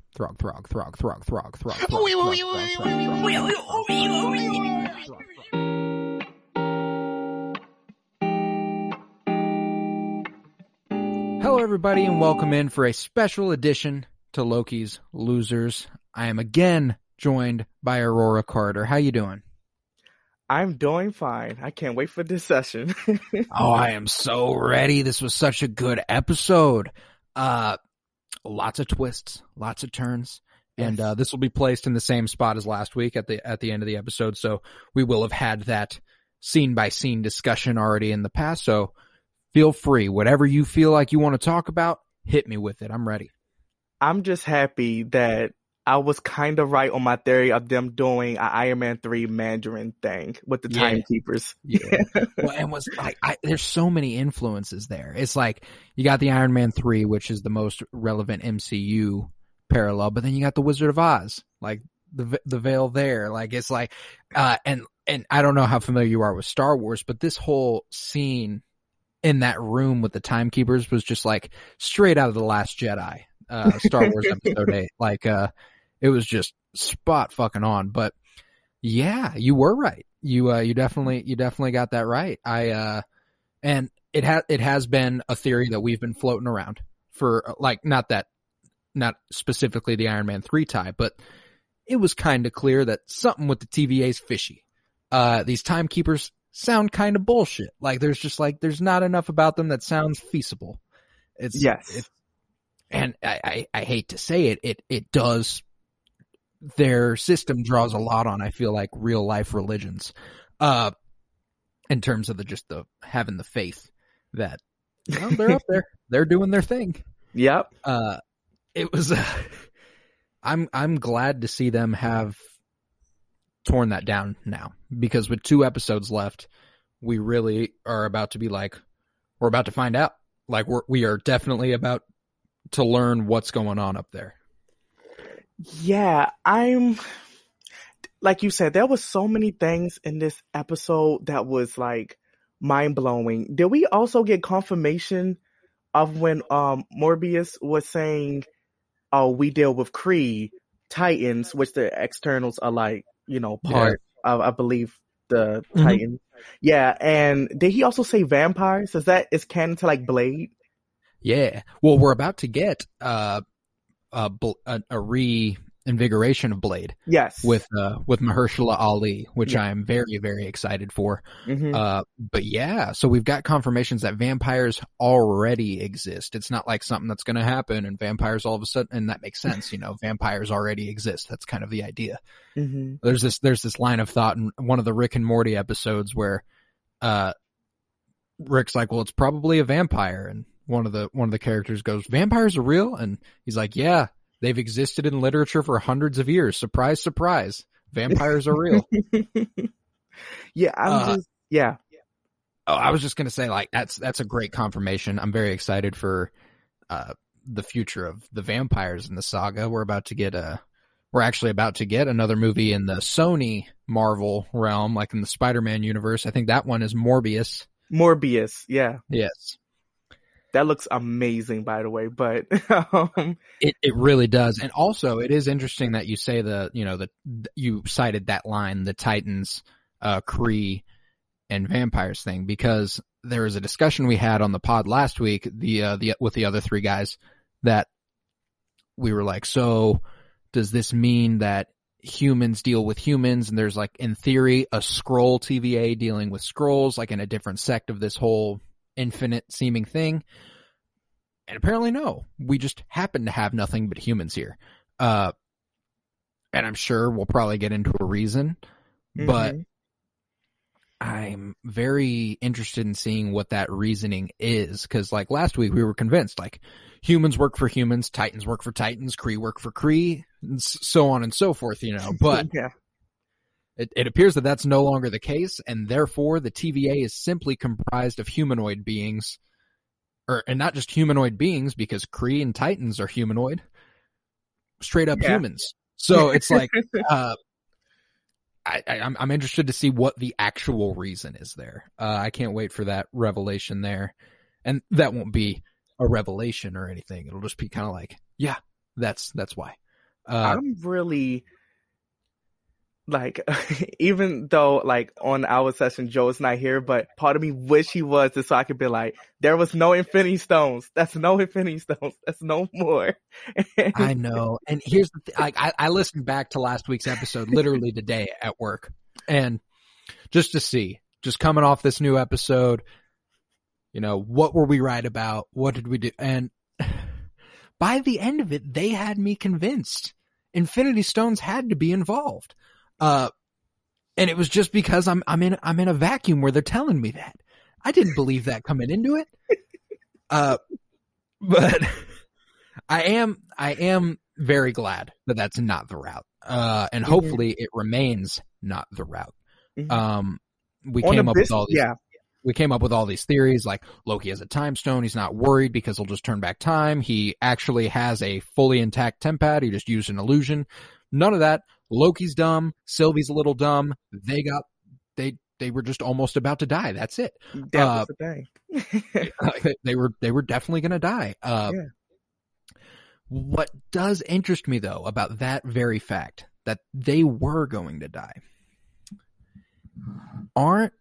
isn't the thing supposed to be that with apocalyptic events, it doesn't matter what happens? That no variance energy will be detected? They're all about to die? So why, when they have that moment, does the variant energy spike? It doesn't make a whole ton of sense to me. Just because, like, if they were really about to die, that wouldn't have happened. I'm so bewildered as to what that means, or if that's just kind of a hole that we're supposed to look past. Because that's like the point of why they've been to apocalypses. Is that was the whole reasoning? Yeah. No variant energy detected. Yeah. But now we're seeing that these two, and like, is it just that this cosmic connection they've made is so powerful that it didn't matter? Or is it that hole that I'm talking about? You know what I'm saying? Like, or it could just be that two bisexuals became straight. No. But it's also fascinating to me.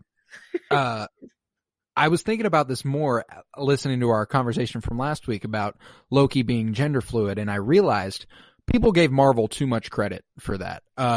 Definitely. Like, this was not the introduction of an actual, like, someone who identifies as gender fluid. It is someone who exists in multiple realities as a man or a woman. Doesn't mean that our even Loki an alligator. Yes. It doesn't mean that our Loki identifies as gender fluid, you know? So I'm still, we're yet to have that character, in my opinion. You know what I'm saying? And I'm just still bummed. I was about to bring it up because we are headed that way now. It's like, no doubt that's the route we're going. Like, they are in love, apparently. I hate that so much. I know some people might like it, but I wish it was still like a brother. Like, I really wanted that Steve and Natasha relationship where it's like they always tease each other, but they don't actually fall. I would have loved for that kinship between them two, but I would have. Yeah. I mean, and it makes a degree of sense, you know, like they have expressly made a point to be like, Sylvie is not Loki, and to dismiss that, to dismiss her in saying that is wrong. You know what I'm saying? Like, she's like, I think it's supposed to be something of a sexuality allegory. You know what I'm saying? It's like, they're kind of banking on the fact that you won't be like, she can't love who she loves. You know what I'm saying? Like, it's like, but they are variants of the same person. And it's like, it gets uncomfortable, but you have to let it roll off your back. Like, you have to change your perspective enough, or accept it enough, that it's like, okay, I just need to keep in mind, Sylvie is Sylvie. Sylvie is not a different version of Loki. Even though that's how she is been presented to us through the TVA and stuff, I think it's clear that we start this episode with her as a child getting taken by the TVA. Yes. Her very being born as a woman made her fundamentally different than the Loki we know. Like, it's like, these aren't the same people. They have not had the same experiences. And I think that's just supposed to be enough. Like, you're supposed to be like, all right. However, I'm sorry, I'm just going to keep going here. I don't think the supposed love has been earned at all. Like, last week, sure, they connected, but on a very surface level. Then all of a sudden, at the beginning of this episode, they're like looking deeply into each other's eyes. And I get, like, this is the end. They think they're about to die. There's probably a whole flash of emotions that comes with that, but it's like, it's all very complicated. It's all very complicated, because, like, I'm with Loki looking at Sylvie and going, this is someone who sees sees the world the same way I do. This is someone who I know how they're feeling here. Like, they have different experiences, but they probably have similar thought processes, you know, just being who they are, the god and goddess of mischief. Mm-hmm. So like him looking to someone and relating to someone for probably the first time because he felt alienated on Asgard. He felt like he could be the ruler of Midgard. Like, it's like he's never felt like he had an equal. I can see him looking at Sylvie and seeing that, but not falling head over heels for her after meeting her for 30 minutes. Like, it's not like he's a narcissist, but here's the thing. She's not similar enough to him for him to see himself in her. Like, it's like, it's weird. I don't know. I think that it's just not that good.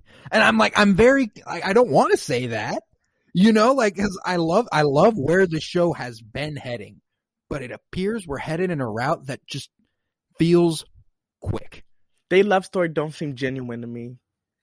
It's not like, and so many Marvel fans are not going to like this, but I am so like Loki phobic towards that whole relationship because I understand we supposed to separate, and people, this is coming from a trans person, so do not try to cancel me, but we understand, because I try to look at Sylvie the way I would look at if I was a cis person looking at a trans person. Like, okay, you keep, you know, like, you're obviously identifying that you're not a Loki, but you, oh my God, this sounds so bad coming from me, but like, you are. That's the thing though, is that like, yeah, that's the thing, is that like, they're banking. Like, I was thinking at work today, I was like, I think Sylvie might be like a trans allegory. Like, they're trying to give you a story that resonates similarly to a trans person's without giving you a trans person's story. Like, it's like they're trying to tell you, you know, she was born in a way that people like, she was supposed to be a man, she's a woman. Like, it's like, and that's dandy. I'm cool with that. Mm-hmm. I don't think it's been executed perfectly though. Like, it just, like, Loki, even though we still separating, like, in my mind, they did it kind of well to Sylvie, in my opinion, that I just see her as Sylvie and not a Loki. But still, for sure, yeah. When you look at it, she still, you know, had the Loki crown, and she's Asgardian, and their colors are exactly the same. And you can't help it but kind of seeing that Loki is so full of himself and so much for self-love that he was bound to fall in love with someone that was. And here's the thing, is that like, at least they had Mobius call him out for it. Like, at least they were like, oh my fucking God, are you kidding me? That's so narcissistic of you. You're so lame. Like, they really went there with it. They were like, okay, we know what people will say. We've got to insert someone saying what they will. You know what I'm saying? And it's a really complicated one, and I'm hoping that it just gets fledged out more. And I'm hoping that after this next episode, even maybe, or no, it won't be after this next episode, because Loki's in a different fucking universe. Like, it's like, yeah, like, we're not going to get them expanded upon. One of the things that also bothers me is I can see Loki falling in love with Sylvie. I don't really get why Sylvie would have fallen in love with Loki at this point. Yeah. Like, it's like, I just went on about how I can't really see how Loki did either. However, I can see him falling in love with her more than I can see her falling in love with him. And at the end there, where Loki grabs her by the shoulders and he's like, this is all very new for me. And she's like, what? I don't think she was exactly... It didn't seem like she was exactly reciprocating, in my opinion. Like, this, the way I want to look at it, and the way I thought they would go, is that Loki feels such a strong connection, or such a kinship and bond to this person that he simply doesn't know how to express it any other way other than a romantic love, you know? And I'm hoping that's the route they still go, with Sylvie going, oh, like, no, not quite. You know, like that. I appreciate you and you are awesome. I kind of want to see Loki get shut down. And I agree, because I feel like Sylvie had to, like you said earlier, she was like a little kid, a young girl, and she was going, like, she's a grown woman now, and her, like, I'm not gonna say like she's mid-age, but she's older than us. But she is mid-30s, you know, like yeah. that's a comfortable age to put her at. And she had to survive all these years with no guide, learn how to use her powers with no guide. I'm not saying that Loki had a guide, but like his mom, you know, kind of helped him out. And I feel like she would look at Loki like, I had to go through all this hardship. You kind of really didn't have to go through things that I had to go through, because she literally grew up in apocalypses. It's like, yes. Here's the thing. People, like, I don't want to make this sound like everybody deserves love. But if there's anyone who doesn't know how to love, it's someone who grew up in apocalypses. Like, it's like, I just don't think, and maybe that's the reason that she would fall in love, is that, like, she's probably literally never made a connection with anybody because of that. Which I guess I hadn't considered, but I don't know. It's just, we need more of Sylvie's character, because, like, all we've gotten is we know her backstory. She lived in apocalypses and wanted to destroy the TVA. She's a little like Loki. Yes, and I really feel like, but I really don't think that Sylvie's going to shut Loki down, because of Loki's death before we saw the credits. Of course, the credit scene, it felt like I was watching Wanda and Vision. Like, it was just like, oh. Well, and like, even the imagery, like, it was like spot on. The way Wanda looked up his Vision as he faded away, it was the exact same shot almost. Like, it was pretty spot on. But here's the thing. I was confident that, you know, she was going to shut it down. Here, hold on. I'm looking up an article that I read after I watched the episode. Okay. This is from Marvel.com. An interview with Michael Waldron, the writer of the series. Loki, inside the decision to have him, quote, fall in love with another version of himself, end quote. All the confirmation you need. That's what the story is gonna be about. Like, this was what Michael Waldron had to say. That was one of the cruxes of my pitch, that there was going to be a love story. We went back and forth for a little bit about it. Like, do we really want to have this guy fall in love with another version of himself? Is that too crazy? But in a series that, to me, is ultimately about self-love, self-reflection, and forgiving yourself, it just felt right that would be Loki's first real love story. I rushed one? Well, you know, I appreciate the comment about self-love, self-reflection, and forgiving yourself. But here's the thing. You can have it one way, or you can have it the other. They can't both be the same people and different.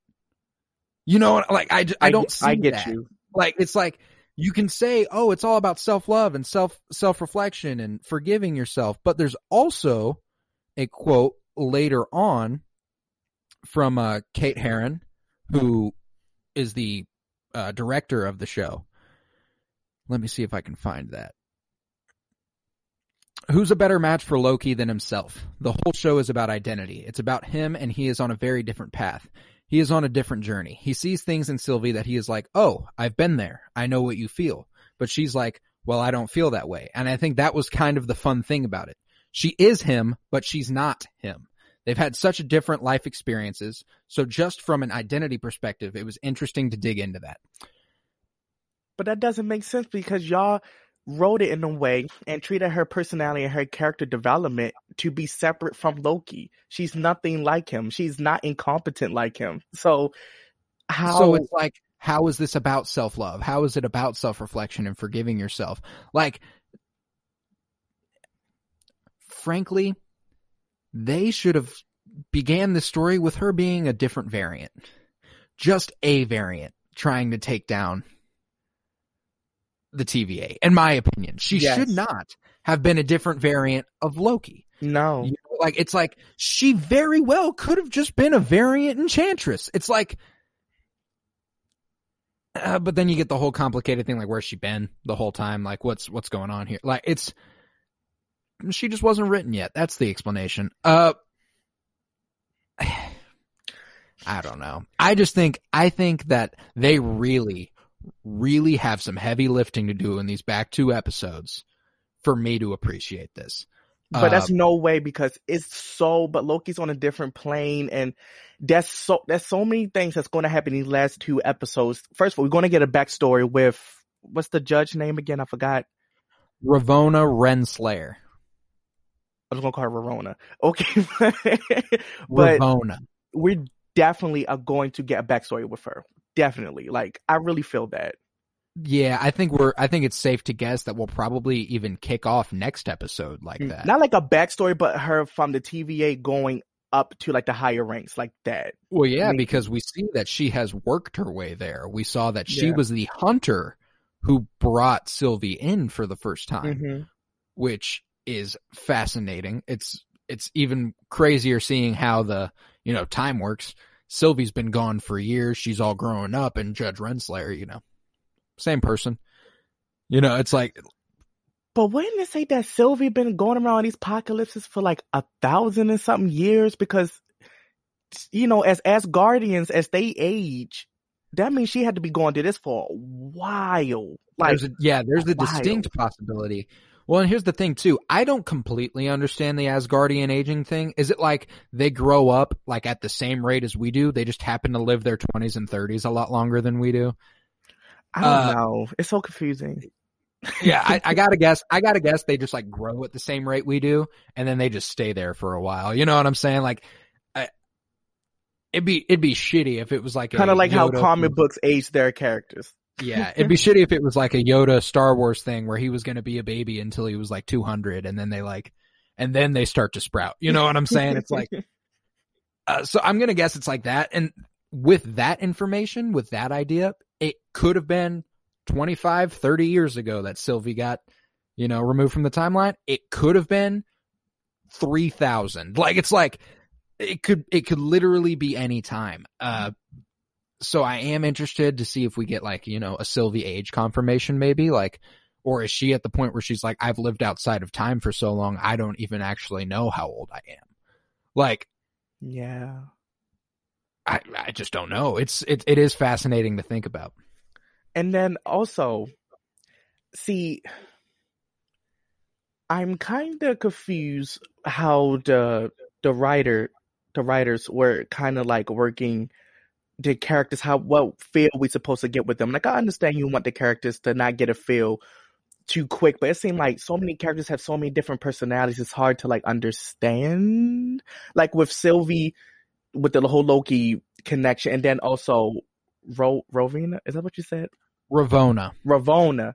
Like, she obviously felt remorse when Mobius died, and then it seemed like she wanted to kind of die when Sylvie was about to prune her. And then like when she was talking about Sylvie in the elevator, how she kind of like had this sinister or whatever, creepy smile. It just seemed like how pick a side.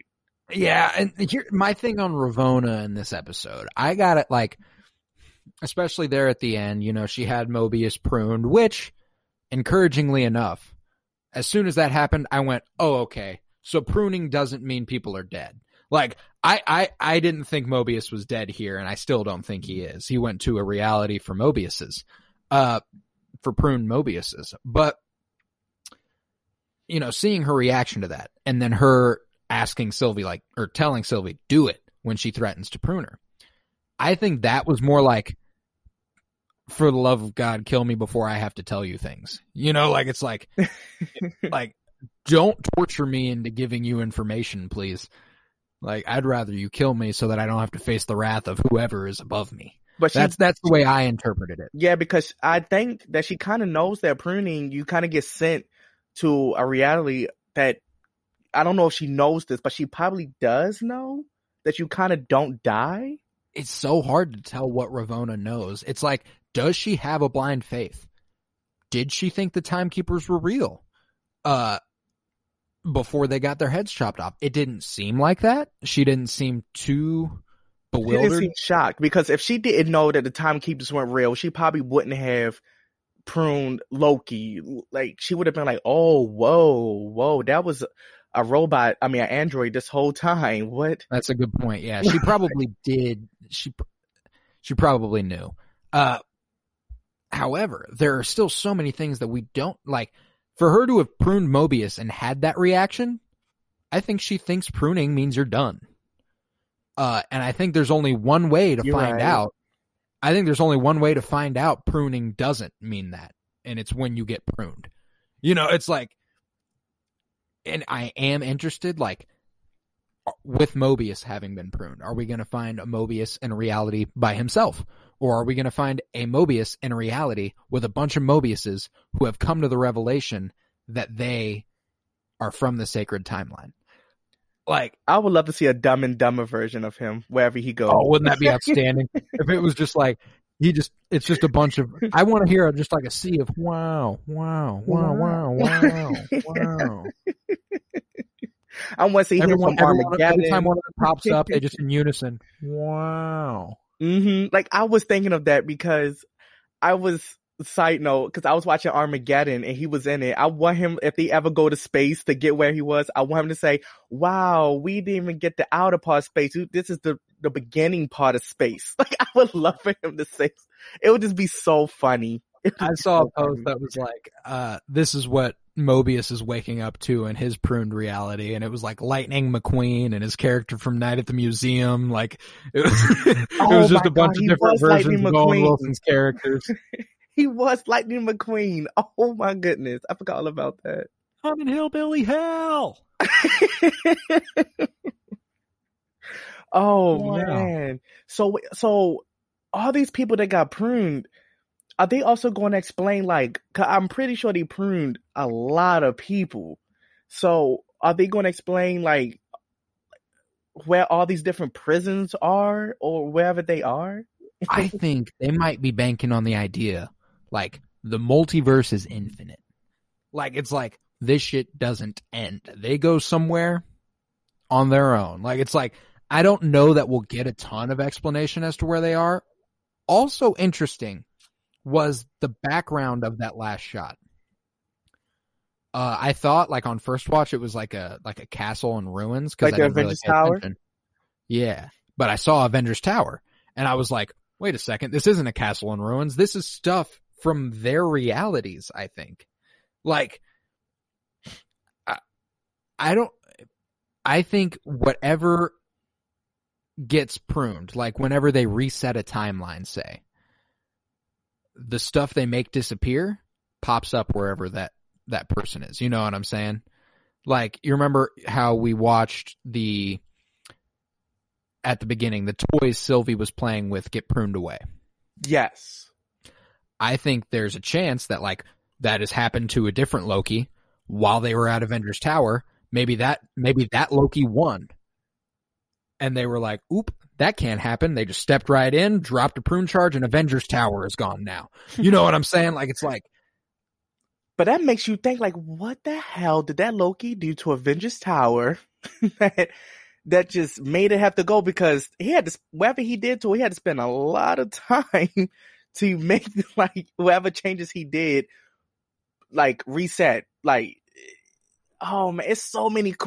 I have so many questions about the show than I had about WandaVision. It's so chaotic. That's what's wild, is because everyone watching WandaVision was going, what the fuck is going on? Here's the thing, though. I still understood it 10 times better than I understand anything happening in this. Yes. Like, I had such a firmer grasp I had an idea of where it could go, at least to a point.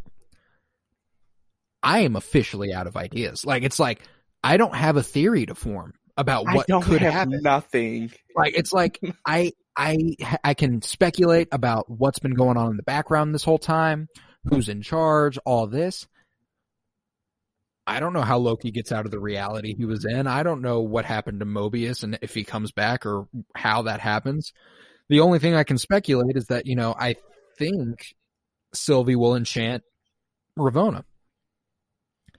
And literally, that's it right now. I don't have a single other idea. And that one is obvious.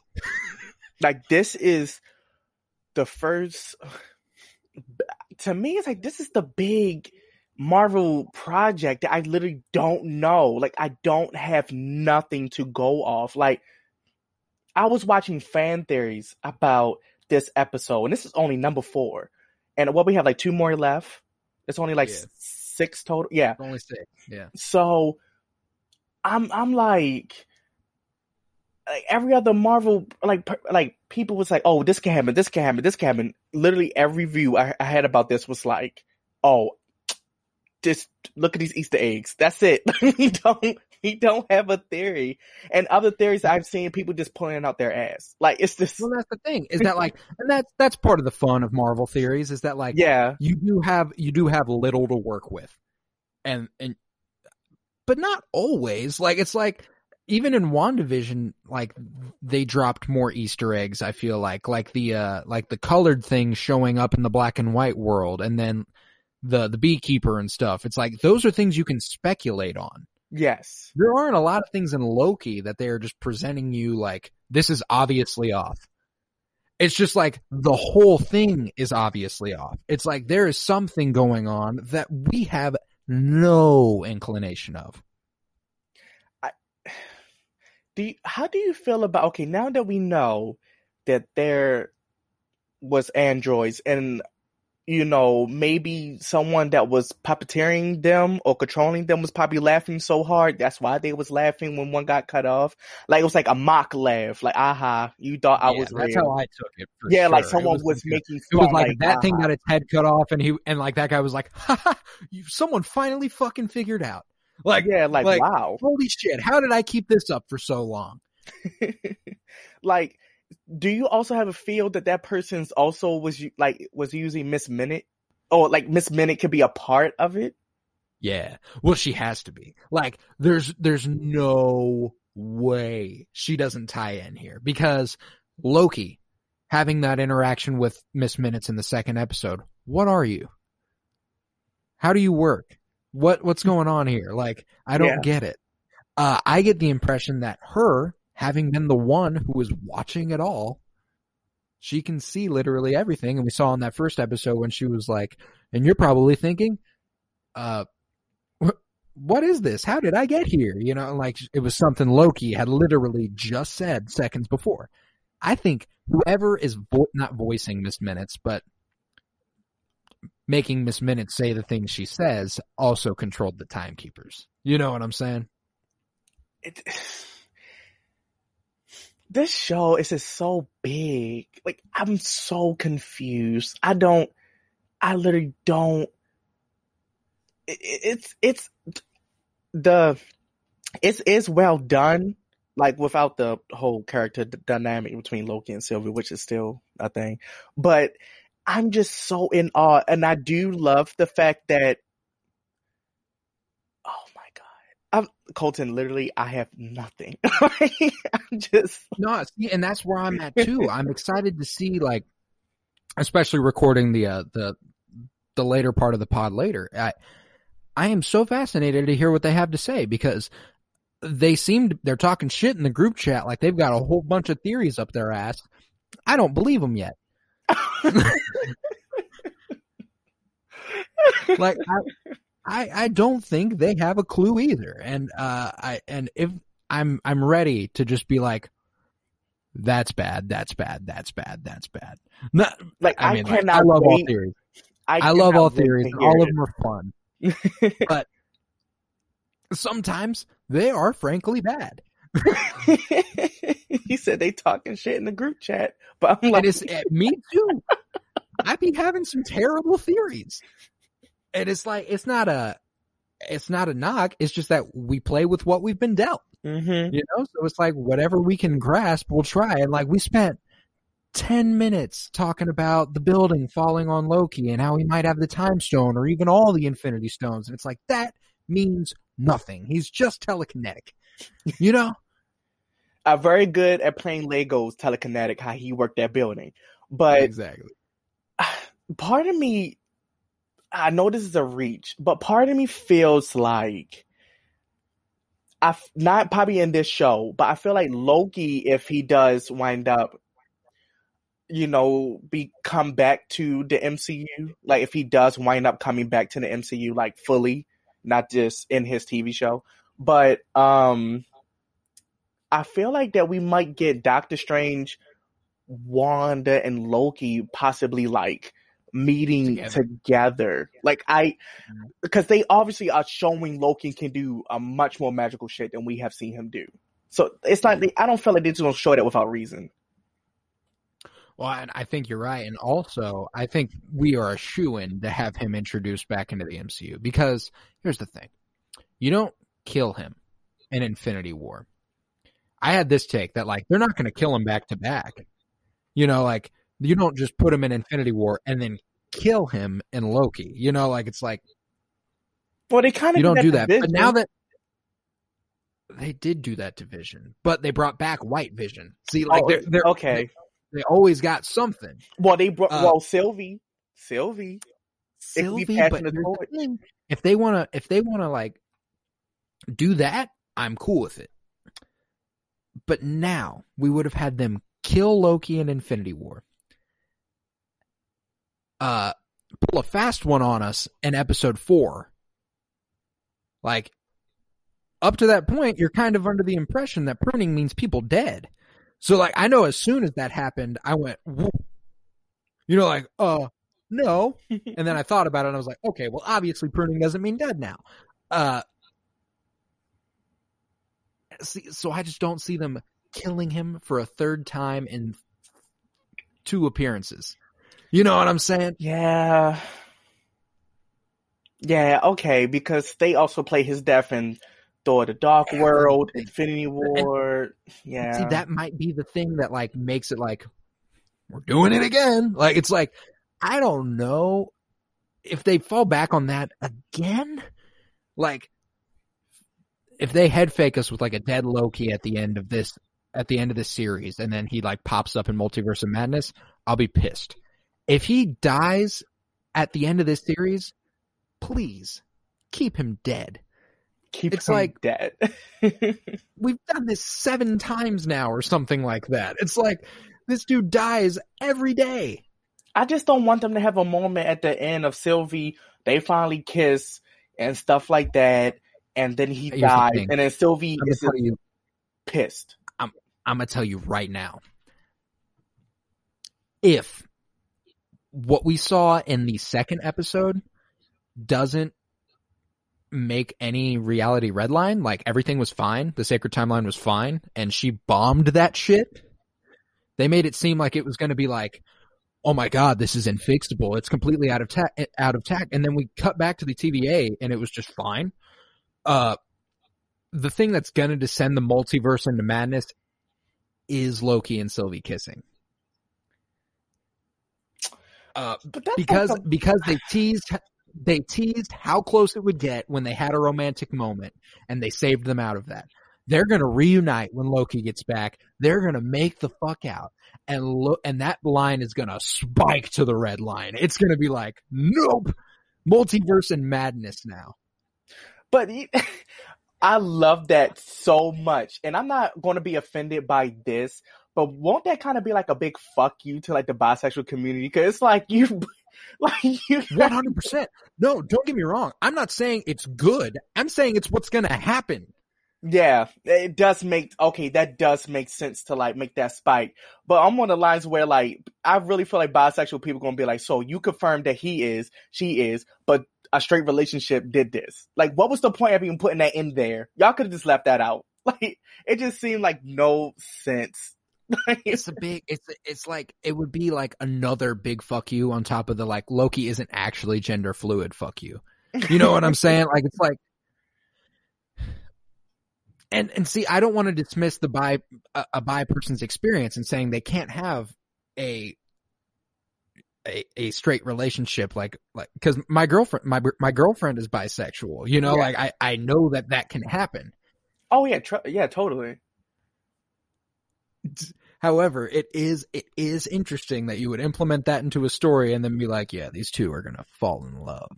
Yeah, cause it's like, you put that, people, it's like, yeah, I've seen people on my Facebook arguing about I had someone that actually follows the Norse religion heavily, and they made a big debate about Loki being that way. Like, I've seen some debates about that.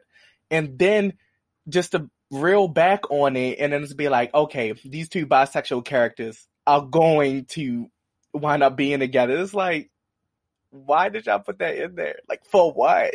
For fan service? By fan service? It's like, see, and that's the thing, is that, like, now it feels like pandering. Yes, it's like it would have felt more genuine if they don't end up together. And maybe that is my biggest hang up about the whole thing, is that, like,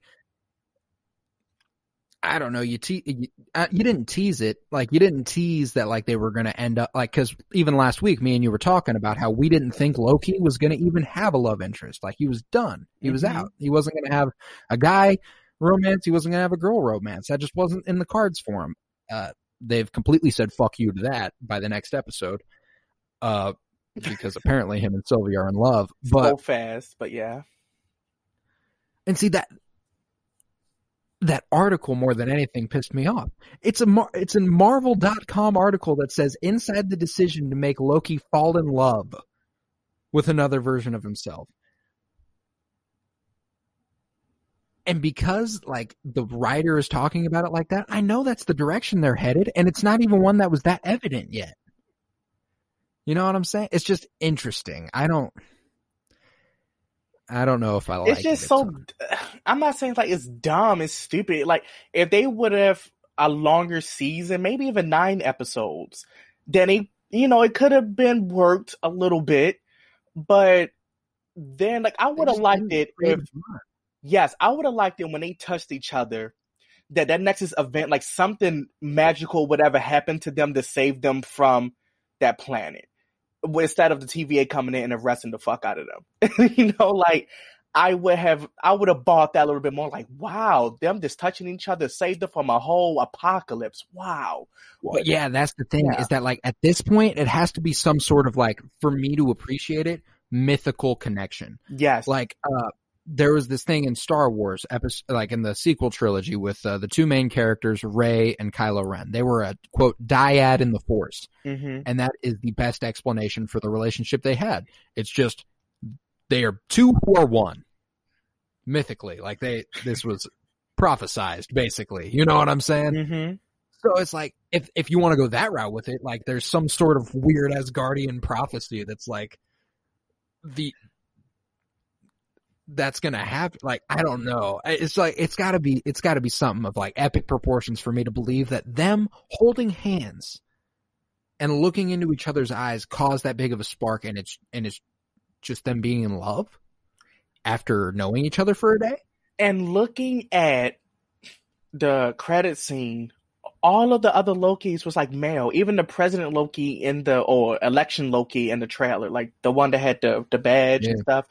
They all seem male. And I'm like, is Sylvie the only woman? But then again, it sounds like a fuck you, because you both put them both as bi, and like, so the whole thing y'all was leaning towards was a straight relationship, but it just seems so all over the place. It's like, what you was going to say. Oh, so Loki is bi. There's one female Loki. Infinite male Lokis. And he falls in love with the female Loki. Like, it's like, I don't know. It's not a great look. It's like, and I don't know. It's tough, but it's still Disney. However, Still Disney we're talking about. See, and that's the thing, is that like, we're talking about fucking like Bob Chapek or whatever, the fucking CEO of Disney. It's like, this guy's not gonna do anything that's gonna knock us on our asses. It's just it's probably gonna fall back on the usual. Yeah. I mean, fuck, WandaVision was all about the nuclear fucking family. It was the nuclear family. Yeah, oh my God, it was. 2 kids, a dog, and a husband and wife. Like, in a house with a white picket fence. And a husband and a wife. Oh my God. I didn't even think about it that way. Oh, Colton. Ooh, you're going to be trending for what you just said. It's going to be a canceled Disney moment in your name. It's gonna be... Wouldn't that be crazy? And then Wanda gonna fall in love with White Vision. What? White Vision? White?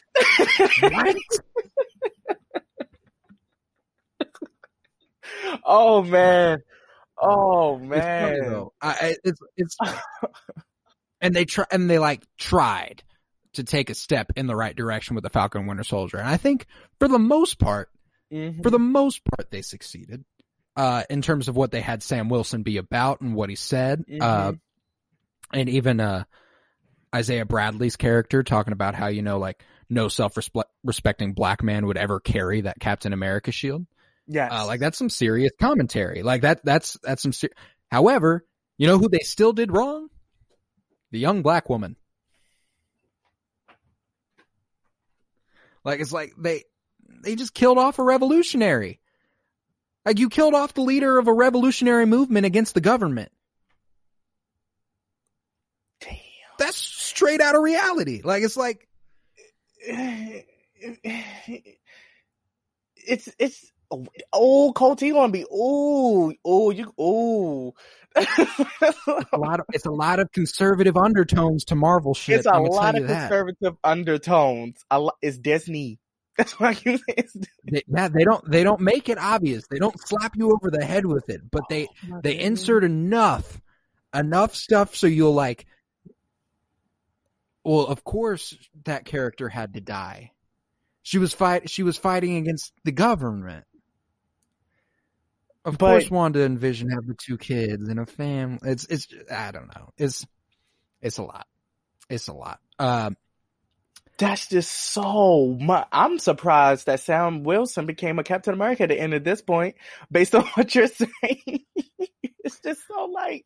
And see, that's the thing, is that, like, I think that is phenomenal. Like, yes. that was something that, like, that is great. Like, when Black Panther came out, I even had my white friends complain about this. They was like, we are all, Black Panther, yeah, but another cis white male guy from the CIA from America is on our side, and we're fighting. It's just... You have a white agent of the state aiding Wakanda?